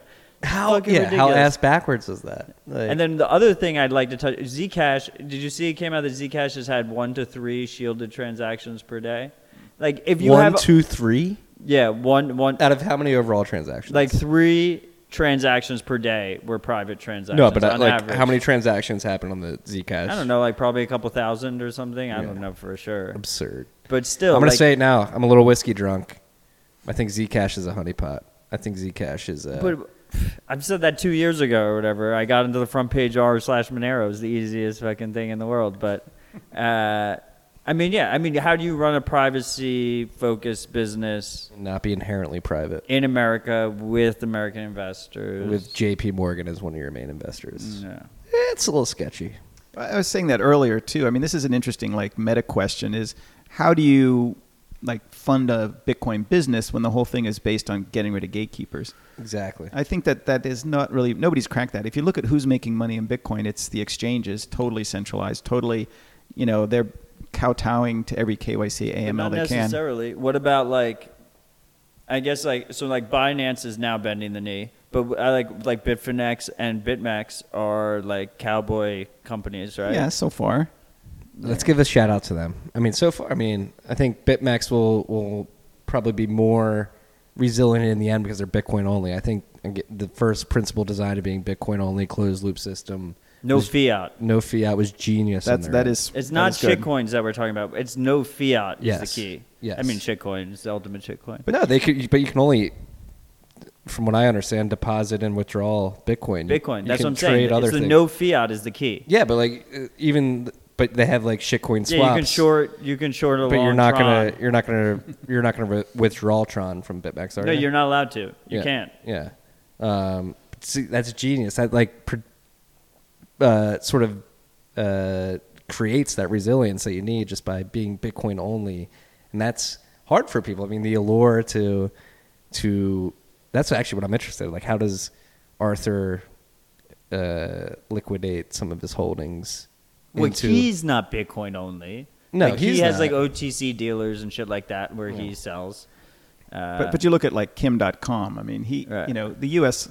can go after you anywhere in the world if they know who to go after. Yeah, what did they do? They had helicopters. Yeah, taking- and that was the MPAA. That was just, that was really motivated. That was It Hollywood. was the BitTorrent wars. Yeah, that was the basically. BitTorrent wars. But Yeah. I mean, we haven't seen this level of attack for Bitcoin, but we know that's how they roll. Like if that's what they want to do, they just send in the helicopters, and your mansion is invaded, and you go to jail. You get an illegal. Even if you don't go to jail, you're tied up for years in legal wranglings. And wait till the autonomous drones, then shit gets interesting. Off the shelf autonomous drones, you don't even know who They're sent already them. here. You don't, but you don't even know. The key is when you give them the kill decision, and you're not like right now. Most of the drones, you're operating them through satellite. You have a human controller on the other side that's deciding when to do anything. When you start sending them out and they're just making their own decisions, and you just have a swarm of just Chinese parts, and no one knows where they came from, like you can do some crazy fucking shit. It's scary as fuck, dude. that cabin out in the woods is sounding better and better. Right? I don't know. You need to Sweden- have some anti-air. You just got to be like off the grid to the point that nobody knows where to send those drones. Yeah, you shouldn't have like a podcast. Yeah, too late. Yeah, no, definitely not. Especially if you're not trying to get deep faked in an audio world. No, the deep fakes will be good for us. I'm excited for the deep fakes because then it gives us plausible deniability. I like that. Yeah, but It's like CoinJoin for speech. are we again? It's like I didn't say that. That's a deep fake. This is a question we haven't asked in a while on this podcast. Utopia or dystopia? What are we headed towards? Like, because this is very dystopian. Like, this scares the shit out of me. Will this be good? Will we only be like radar droning bad people, or will good people get droned as What's well? a good person or a bad person? That's a good question, right? I think the problem with, utopia, dystopia is that one man's utopia is the next man's dystopia. Very good. I mean, you've got still people who are lamenting the fall of the Soviet Union. They like that lifestyle. Really? Oh yeah, sure. You'll find people who grew up in that system. I mean, I don't think it's a lot of them, but it was a comfortable life. You didn't have to worry about anything. And you hear people say that. Every dystopia had somebody who, after the fact, sort of misses it. So I think when we go to our fully, sovereign individual style society, it'll be the utopia for some, but it'll be the dystopia for others. So bankers, not bankers, central bankers, it'll be a dystopia for sure. I'm It gonna go already with is for them. They can't handle it. I'm gonna go with utopia because why the fuck not? Might as well just be optimistic. I love to err on the side of optimism. Like, I hope the goodwill of the human spirit shines through, because I do believe 99.9% of people are good people, right? Yeah, since we're getting philosophical, I think it's interesting to think of like this period of time too, as we're kind of faced with two alternatives, and one alternative is the social credit, turnkey totalitarianism. I mean, you could say that technology enables a level of dystopian society that we haven't really had before. Maybe we're already living in dystopia, like me scrolling down, refreshing Twitter every day. Yeah, maybe. But I like to think we're at a crux, like we're at a turning point. We have the technology to enable both outcomes, and it's being decided. It's being decided which way wins. Yeah, I mean, I'd be careful about that because I think that we are probably living in the best time in the history of the world right now. So, I wouldn't say I like to call it a dystopia would be incorrect. And I think that I did not have Would hope. it though? Bitcoiners give me hope. Right? Maybe that's what a Bitcoin gives dystopia me is, hope. though, where you think you're living in a paradise, but you're like so No, mentally. I think if you look back in like human history, like the majority of human history has just been like violence and death. Yes. And like we are living in like a time period, especially in America, where there's an absence of that. So to say that like, So there's You know, an absence. right? There's an absence of that in a violent sense, but you also have opioid addiction at all-time highs. You have heart disease at all-time highs. You have things like obesity at all-time highs, suicide rate at all-time highs. but compare that to like the feudal system, it's, right? So Or like World War I, Yeah, or like World War II. yes, We're ratcheting up. I mean, I think I would agree with you, Matt. That utopia. I'm trying to play devil's advocate. I Yeah, agree with yeah. you guys. I know. But I would still maintain that even though we're ratcheting up, you have this. You at least have this glimpse in different countries like China, of a way it could go, and it would be hard to recover from. I mean, nothing is forever, but it would be hard to recover Look from. at what happened. We haven't talked about this yet. What happened in Hong Kong? Like the triads going and attacking the protesters. Oh my God, that's so fucked up. So crazy. But on the flip side, we saw it live through a live stream on Twitter. That's pretty crazy, right? That is the beauty of Twitter. The ultimate empathy provider. It's like, holy shit, these people should not And be being just attacked. like communication, right? Communication's on like a whole nother level. I mean, there's definitely a path we go here where it could be horrible. But especially what we surround ourselves with, the three of us, I think there's a lot of hope, right? There's a lot of hope there. There's a lot of very smart people, very dedicated people I'm very hopeful. that are like I just want to peop- hash this out, you know. Pun intended. we talk about like OPSEC and stuff, right? Like, why are we here today recording this podcast? And we're here because, we're dedicated to this mission. We think it's very important. And we're willing to put shit on the line for that, right? So, and I think there's like millions of people around the world willing to do that as well. And that's what gives me hope.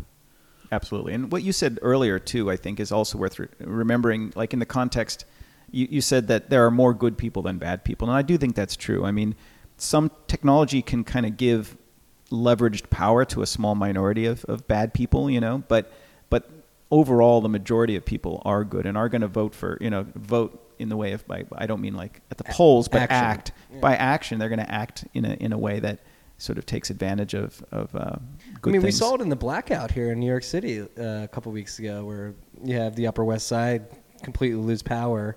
You know, the people at Carnegie Hall come out. Midtown was out. Yeah, Midtown. Times Square was out. down.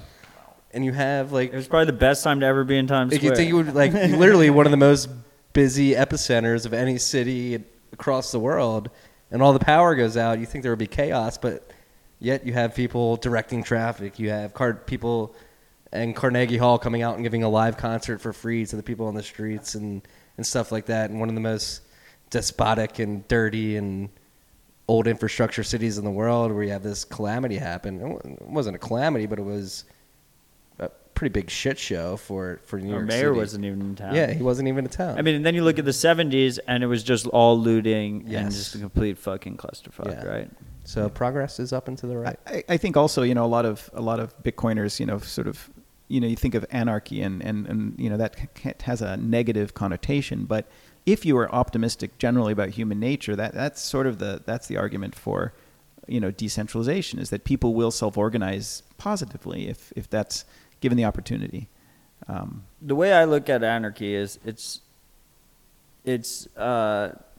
the right to choose who you associate with, right? It's I choose my relationships, because like if you look at Bitcoin, for instance, like I feel like in most situations I feel like we're one big ass fucking family, like around the world, right? Mm-hmm. No. So like anarchy doesn't mean chaos necessarily.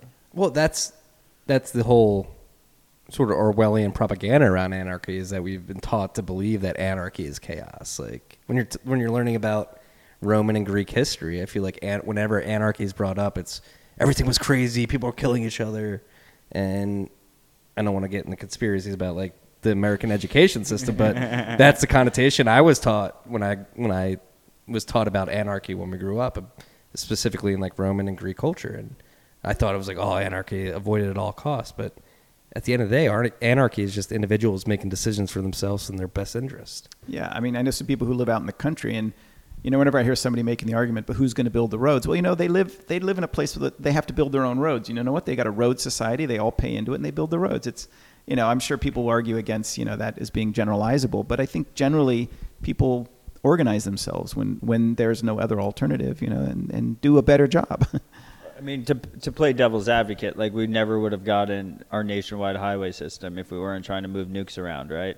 Yeah, I mean that was it. But then you can argue FDR did it. It was during. FDR did it. No, it was later. World War One. So planes could land. No, it was later. No, I don't think so, man.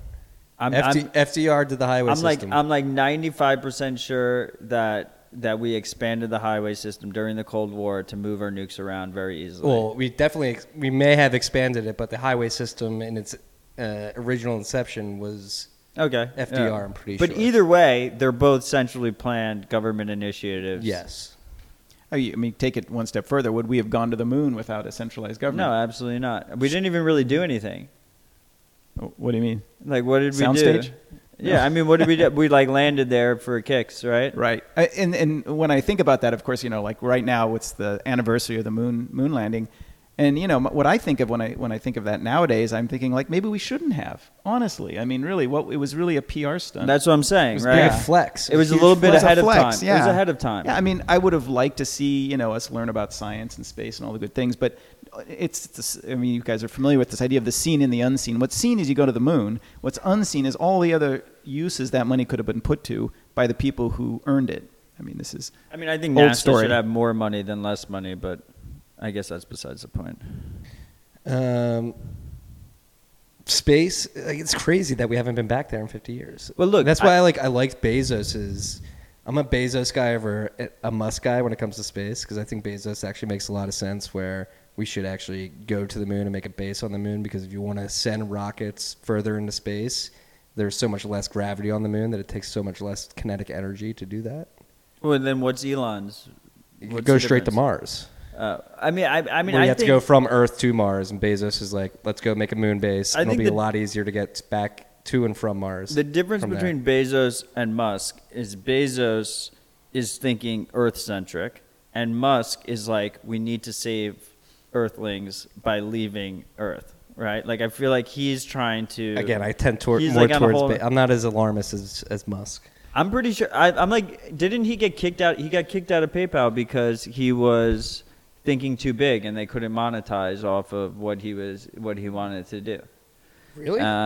That's his playbook every time. It's like he just has these huge visions, and then he like does things to try and make those visions a reality. And I respect that shit. Like we need more of that. Elon blows my. Or I mean, the controversy around Elon blows my mind. People are either really pro Elon or like Tesla Q type people.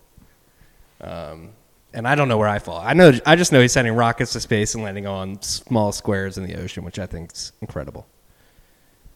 But a Tesla car ran over a pedestrian yesterday. So I mean, I'm a big believer that we're going to see development in these things when there's a profit motive to do it, right? Not when we're just spend a bunch of money and time and lives to just like land on the moon and take some pictures, right? But when you can actually like make money doing it, then we will like look at like exploring the Americas. Like it was all done by private companies that wanted to make fucking bank. explain that. Dive into that. Wasn't it all done by private companies that wanted to make bank? Like all those Yeah, expeditions. the sugar trade, the like rum all trade, all that stuff. Like the Christopher fur trade. Columbus. Christopher Columbus was like a private expedition that he did have government help. I mean, Right? let's also recognize that a lot of the private entities back then were probably slave Or like trades the as well. East India Company, right? Yeah, like East stuff India, like that. First ever company to have a stock. These are all companies that wanted to make a profit motive, and the profit motive was going to these lands that hadn't been developed yet, right? That they could lay their claim in. This is actually a great argument for capitalism here because they help bring the prices of everything down by going on these adventures and being able to transport these goods to and from these faraway areas that had never been explored before. Which were slow steps towards the crazy the crazy world we have now, where we have some camera videotaping us like remotely. We're talking through microphones here. We're going to record this on the internet later. That's where it started. It was enterprising individuals and companies saying, hey, I'm going to fucking do this myself. I mean, that's where like Lob 49 comes in, right? It's not just taking a picture on the moon. Like you can make money running a node, right? And like more people will do it because there's money to be made. That's just how things are. Yeah, I mean that's the reason that we're making a protocol too. I mean, we have a device that we want to use this protocol with, but it's going to be open for anybody to think of some better way to do it. Some better way to earn value for communication. And we'll see. I mean, who could imagine all the crazy things that got built for Bitcoin? I mean, like the cold card, the hardware wallets. I love the cold. Do you have a cold card yet? I do. I have to still set it up, but I love the idea. It's very easy to set it up. I love the fact that it's programmable too. I mean, that's Yeah. pretty awesome. The fact that it's open source. I mean, open source. I mean, that's the whole open source community is also, it's great. You don't have to develop everything in house now. You can let your community basically develop cool stuff. Protocols are really just a pre-negotiated contract where, people are going to follow the same rules, but, what you do past that, anybody, can sort of innovate. In Bitcoin, you got Bitcoin miners, you got a whole ecosystem that's incentivized by this protocol to build different types of hardware. We got the Nodl, we got all these cool things coming out, and that, we're talking about capitalism, but, you set some sort of rules and then you just let people innovate. You let people do what they can to increase the value of the system. I think that's where why Bitcoin is successful is it's kind of it because it has no gatekeepers. You don't just have one company doing patenting hardware wallets. You've got everybody, and it changes over time. As if you don't keep up, you lose.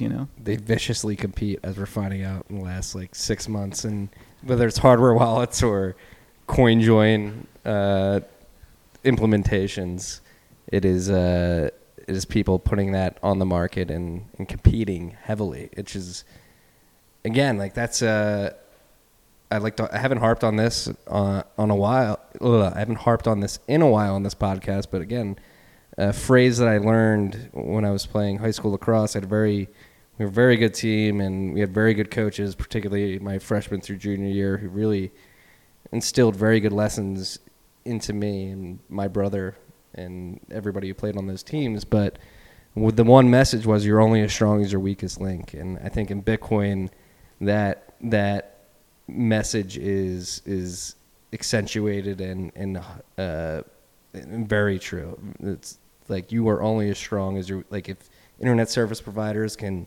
stop you from relaying message, that's your weakest link. You may have a lot of mind share on this network. You may have a lot of distribution. You may have it in a lot of hands of people. But if the weakest link is internet service providers and they can just flip a switch and shut it down, we're fucked. Like nothing else matters at that point. And that's why I love Bitcoiners. They're always trying to find the weakest link and make it stronger. Yeah, for sure. I mean, that's why when you look at projects that are more centralized, they might get stuff done quickly initially, but they can't really compete against a decentralized, like ground up innovation, because you just can't be everywhere. You can't be looking at every problem.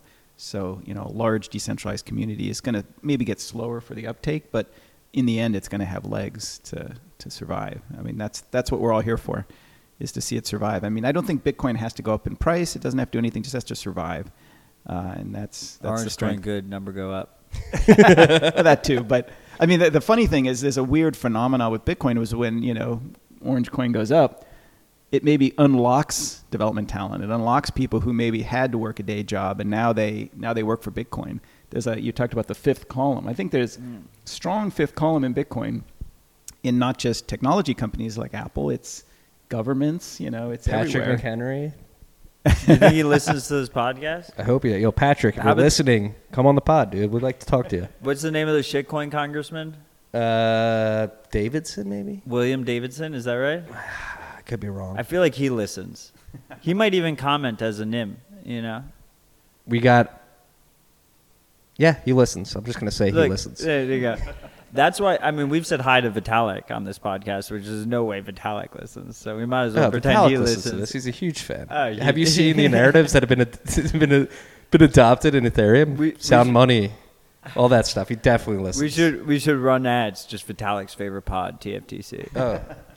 For you freaks out there, this is Vitalik's favorite podcast. He's been adapting all the narratives we've been talking about for the last 2 years. Actually, it hasn't even been him. It's been other... No, but that's why I'm here, right? Like, Bitcoin went up in price, and I foresee that one more bull run and I can do this full time, and I really want to do that. That would be fucking dope.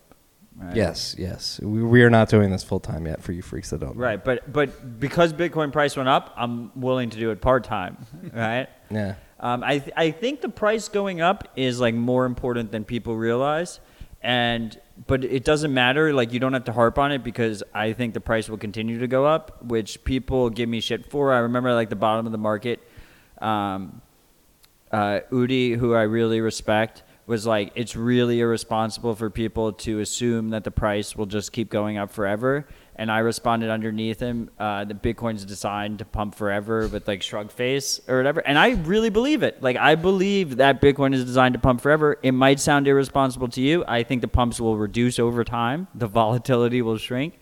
But like, if you have a fixed supply asset that's being adopted by a growing number of people, like, the price is going to keep going up. Like, that's how it's designed. Supply and demand works that way. And it's the ultimate way to drag people in, because you can't keep ignoring something when your buddy is going, when his value keeps going up and he keeps shilling it to you over and over again, right?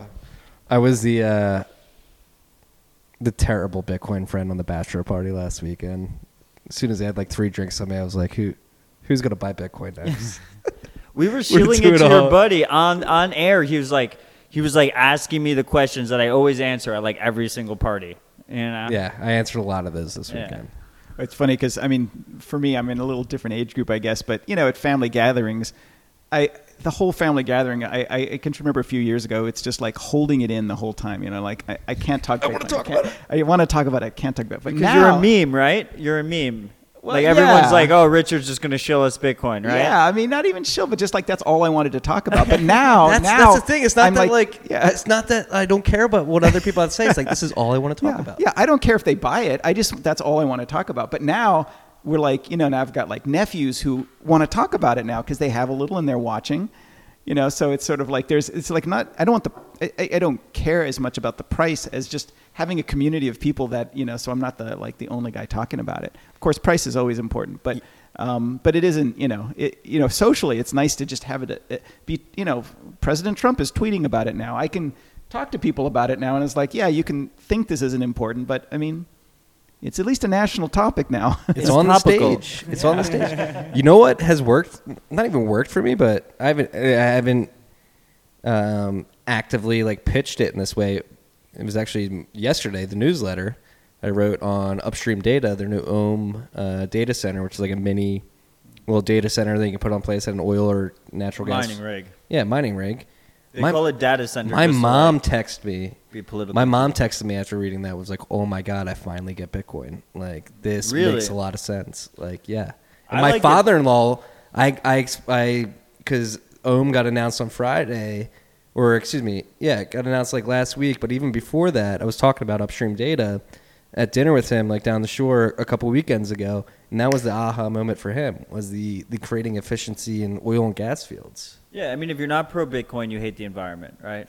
Like, that's the meme we're going with. That's a great way to shut down the whole, like boil the oceans with mining too. It's like there is a lot of trapped energy, and this is what you do with it. Exactly, and because the alternative is you flare it into the atmosphere, and it's 30 to 40 times worse. And like once you have that framing, I have these two anecdotes with my mother and my father-in-law. Well, they both were like, oh. Like, this is interesting. But I mean, not even that, right? Like, you have a direct value on the waste energy, right? Like, everyone has a dad who told you how to turn the lights off, right? Like, now imagine if you turn the lights off, like you made money, right? Like, that's what Bitcoin unlocks, right? It's a natural market-based price for energy usage around the world. And it creates an additional incentive there to not just like fuck around with your energy. I mean, like we look at like water, for instance. Water is one of the things that I'm really worried about as an individual who wants to survive. As all individuals. Fortunately, I know that my Bitcoin will be able to purchase me water into the future. But the main issue with water is that the cost is not equivalent to the real cost on society when you use it. So when you take a shower, it costs you cents, but really you're wasting dollars worth of water. Do you know how much water it takes to make almonds? No. It's something like to make one almond, it costs like 300 gallons. So my almond milk water is bad. It was bad for the. If you're drinking almond, I'm not drinking almond. I'm just playing devil's advocate. But apparently, like almonds are very water intensive, just specifically as a good that's produced. Like that's interesting. The amount of water. I mean, so are cows, and we love cows, though, right? Yeah. Yeah, that was like the scariest part of The Big Short, was the ending of The Big Short when they were like, Michael Berry's next big trade is water. Like, yeah, when I saw that, I just wanted to buy like barrels of water and put it in my parents' basement. Having grown up in California, I mean, I think it's going to hit places like that first, but it's a local problem too. It's going to be different in different places. Well, the main issue is we need to price it appropriately, and that's the point I was trying to get at. Is that Bitcoin creates a price for energy around the world that's market based and permissionless, right? Like anyone can plug in a miner, no one can stop you, and you get basically the equivalent market price for your Bitcoin based on energy cost, right? So that is like a really, really insane concept that just blows my mind, and it's one of the reasons like people, they call us Bitcoin maximalists just because we hate Ethereum. And really, like I think of myself as like a proof of work maximalist, right? Like I think the real innovation here wasn't blockchain; it was distributed proof of work, and it's like really mind blowing when you start going down that fucking rabbit hole. Oh, and my day job, we're working on these type of efficiencies in the energy markets, and it is real. It exists. It is crazy how many efficiencies proof of work mining in particular creates. And that's the first incentive outside of supercomputers where this trapped energy can be useful. And people don't realize that. Like, people love to hate on energy companies and oil companies, but if you think we're not going to need fossil fuels in the future, like you're not thinking. Like, wait, we might not though. Well, if we have nuclear and stuff like that. Well, I think. Do you think fossil fuels will be the cheapest form of energy to mine Bitcoin? Well, up to this point, no. I mean, And I think in the 75% is renewable. I think it'll go even cheaper. But I agree with that. But like, you should also work to make those efficiencies in the oil markets. Oh, absolutely, of course. But that's fuck. I just lost my train of thought. I apologize. That's well, I lost it. It's gone. Yeah, what you were talking Fossil fuels. You were talking about fossil fuels and Here's what the point I wanted to make. There was, I forget exactly where it was. I think it would have been Germany. So Germany's been trying to transition to renewables pretty hardcore, and specifically with solar and wind, you depend on the weather. So if you have like my freshman year at DePaul University, there was 60 straight days where the sun did not break the clouds. Like, it is the Windy City, and it's the Windy City not because of the wind, because of the politics. Many people don't know that. So like, there was like 60 days in Chicago, my freshman year in college, where the sun did not come out, and it probably wasn't that windy. So like, if you're depending on straight up solar and wind in that city at that particular time, you're not going to have enough energy, and energy costs are going to go up, and things are going to get crazy. So you need a mix of renewables and fossil fuels. Well, you're gonna have nuclear. And nuclear. I mean... Wait, it's not actually a windy city? No, the Windy City is because it's politics. Because it's like... I always thought you guys just had like 20-mile-an-hour winds all the time. No, Chicago, it's called the Windy City because the politics are so corrupt and quote-unquote windy. I never knew that. Yeah. I mean, the one I like, I mean, you've got this whole idea of upstream data, but I like the idea, I mean, I live in a place that's pretty cold most of the year, and also is powered, the heat is basically electrical powered. They don't have fossil fuels. I think, I at least am hoping for a decentralization of mining into heating systems. And I know people have sort of taken... I think we'll see that. We've seen that in Siberia, right? We've seen the direction there, but I mean, that's a great way to decentralize mining. And, you only have to be as efficient as a heat pump. You don't have to be 100% paid for with mining. Well, I think that happens when ASIC development plateaus, right? Like right now the ASICs go out of profitability way too quickly. I think we'll hit a point where you'd be an idiot not to put it in your building-wide boiler, for instance, stuff like that. It is really interesting. I've noticed traveling, which, by the way, everyone should do. I've always reminded people. Europe tends to have a ton of electric heat. We don't do that in America. We have no electric heat here. We have no one does cheap it. oil and gas. Yeah. And a lot of places in Europe don't. But still, it's all electric heat, right? There's you have electric heaters in every room. Yeah, and I did they're on the space wall heater in and stuff. Paris when I went there. We don't in have that December. here, right? No. If you rented an apartment and the heater was an electric thing on the wall, you'd be like, I'm not renting this apartment. Yeah, it's going to burn down. Yeah.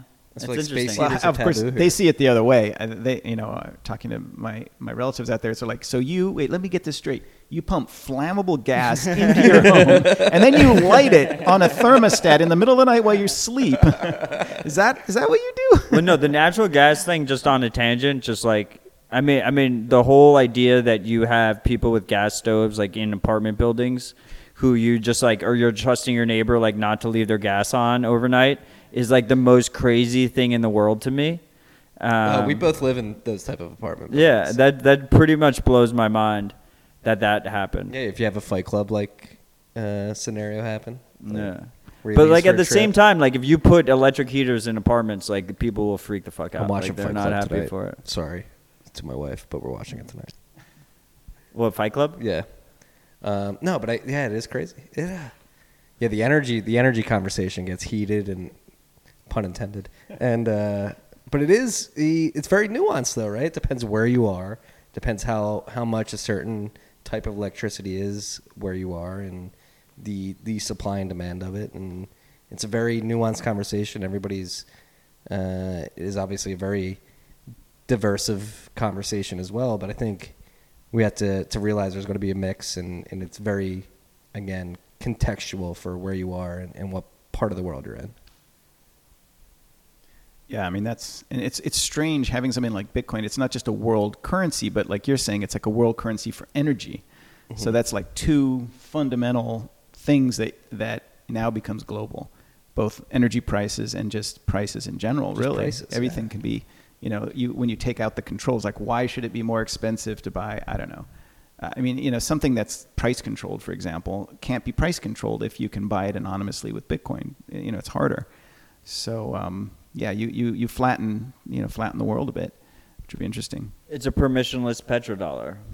Right. Sure. I mean, it's funny when you think. I was thinking of that earlier when you were talking that we say petrodollar. We're literally talking about a monetary system tied to energy.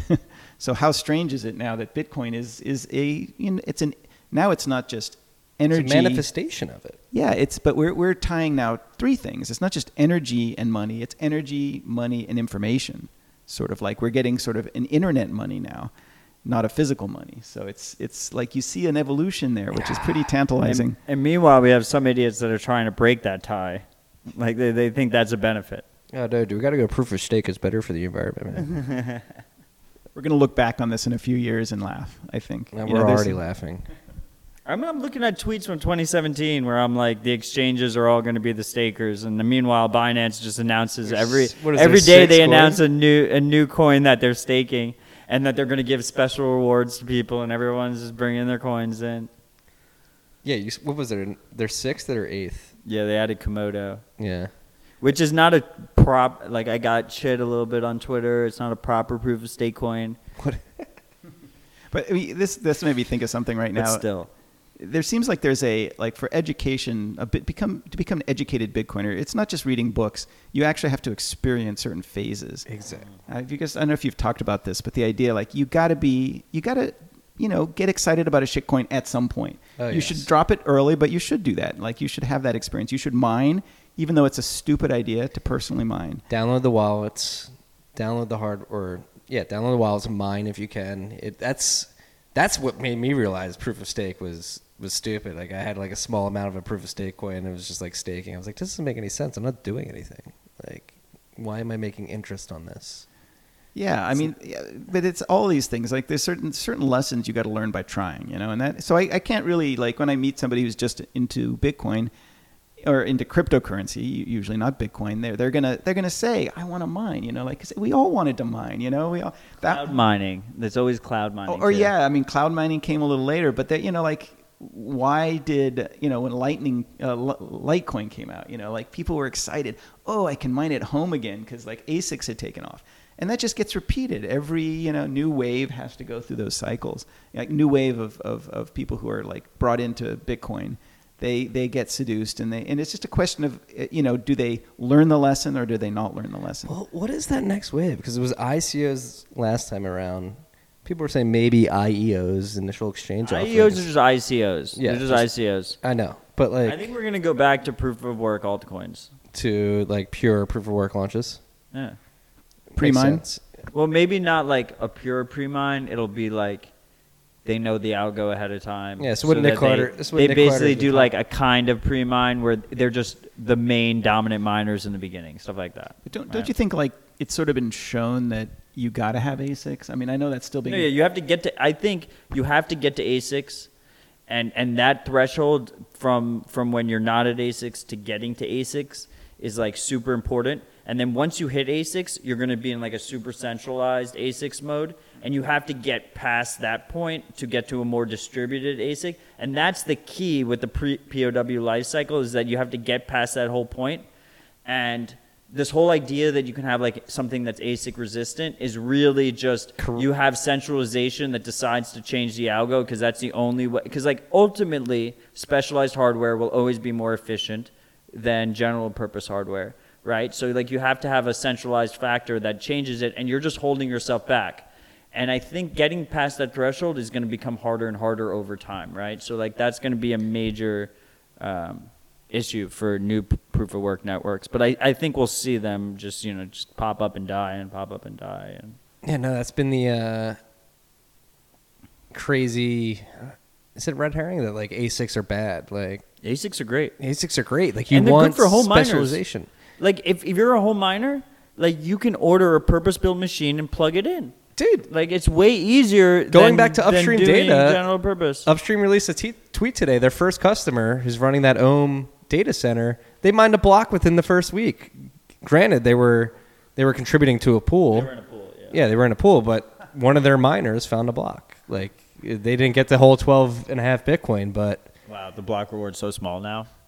be interesting to see if you ever get it, like some place where they subsidize natural gas. If you get people putting these into their homes or that's something. what You happened. know? All college students were like mining Doge Yeah, back in the every day. college is going to have to stop offering electricity with their rent. Any kind of landlord that offers it is going to have to stop. We saw cases in Germany where they had the Tesla. free EV plugging for the cars, and some guy was just running miners in his trunk. You know, like they have to stop that. Like any kind, and that's what I was talking about earlier, where there's a cost to waste, right? All of a sudden, you have this free market decided cost to your waste, and all these places where energy is subsidized and essentially wasted because they're subsidized will have to stop. Otherwise, they'll just run out of money. It's great. It's beautiful. It's beautiful. Just like the incentives of it all, and it's beautiful. And it's multifaceted too, because it creates these incentives and energy efficiency, and then when you're holding the token and low time preference and not selling it and combining all those together and to figure out how to be as efficient as possible and then how to save as much as possible for the long term. I think it's overall good for humanity. Like, and I wholeheartedly believe this. And people are like, you never want a deflationary currency or depreciation, like, or deflation. You never want deflation. Like, deflation's evil. But I think I truly believe that the deflation is evil meme is some Orwellian bullshit that people, for some reason, cannot get over. Like, why would you not want to pay less for something in the future? Yeah, I mean, that's like something about that word deflation sounds bad, but if you also ask people, would you like things to get cheaper over time? I mean, they're not going to answer no, are they? Yeah. I like that meme. Yeah. Cheaper over time. Cheaper over time. Like, why is that crazy?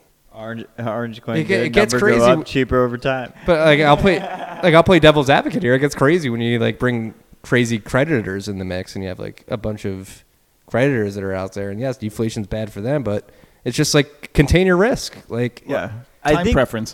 What helps here is that because it's code, like we can divide it infinitely, right? Like one of the issues, right, with a deflationary currency in pre-Bitcoin times would be that we can't divide it infinitely. Mm-hmm. So you would have issues where you when it comes time to spend, you'd have some issues, right? well, let's be completely honest here. Like Bitcoin at the protocol level, that's probably not true with fees. So like, this is why we depend on like second layer tools or protocols like Lightning Network, now state chains and You stuff go like that. subsat on Lightning. You can go subsat. And so, Richard, I guess we could end. I feel like we've been here for what time? Or like, It's been 2 hours. It's been 2 hours. Like, are you optimistic about the future of the Lightning Network, the future of these transaction layers? Are yeah, you? I mean, of course. I mean, and that's why Lot 49 is built on Lightning. We think that. I mean, I think a lot of people who actually got into Lightning also had been thinking about Mesh. I mean, I've heard that from other Lightning developers that actually was like Mesh that brought them to Lightning, sort of thinking about Mesh and the idea. You hear micropayments. I mean, we have some kind of cool, like, fun cases for micropayments, but that's Mesh is sort of like the quintessential. It's like this textbook micropayment system. So yeah, I'm totally optimistic about that and about Lightning and I see what we're trying to do is really just a great application of Lightning. I mean, it's really that's all it is, and we're going to see other applications, but this is just this is one we think that can really unlock a lot of communication, ground up communication systems. But we're going to see others, and that's why another reason I'm optimistic about both Bitcoin and what Lightning can do for Bitcoin. Absolutely. Well, you're somebody who makes me extremely optimistic. Thank you for doing what you do. It's seriously so cool, like what you're doing with Gotenna and Lot 49. Again, as an adult, it's been crazy to see how much I've learned from the things you've built. Like mesh networking was never on my conscience before. You explained TX10 for the first time last year. I was like, holy shit, this is crazy. And thank you for what you're doing. Thanks. I mean, I really appreciate what you and Matt, have been talking about it on air, and everything you talk about is great. But I really, it's like I feel like I'm really the avatar for this idea. I didn't invent it. I'm just pushing it, but it's resonating really well with people, and that really pushes me forward just to try to make it the thing that everybody wants. Yeah, I mean, Richard is both a freak and a friend. right? He listens to the Thanks. podcast. You listen to the podcast. Absolutely. I was a long time listener before and I consider you a close friend, you know, and it's just, I'm glad that we finally got you on, you know, like it's been a long time coming. Yeah. I'm sorry for letting you know this was happening last night. Richard and I confirmed yesterday. I told Matt last night, I was like, oh, dude, we've got GoTenna. I was like, oh, fuck yes, I'm there. This has been the quickest 2-hour plus episode. This has been a lot of fun. Thank you for coming. Thank you for doing what you're doing. Any last words for the freaks out there? Anything we can do? Any call to action that you can put out there that we can help push GoTenna or TX10 or Lot 49 forward? Yeah, thanks. I mean, I would just say go to Global Mesh Labs. We have a link to the white paper. You know, we're still looking for feedback. This is still in the protocol development phase. We're working on simulation, so there's plenty. It's all open source. You know, if you're a developer or if you're a developer, get in the code, work on, you can help with the simulation.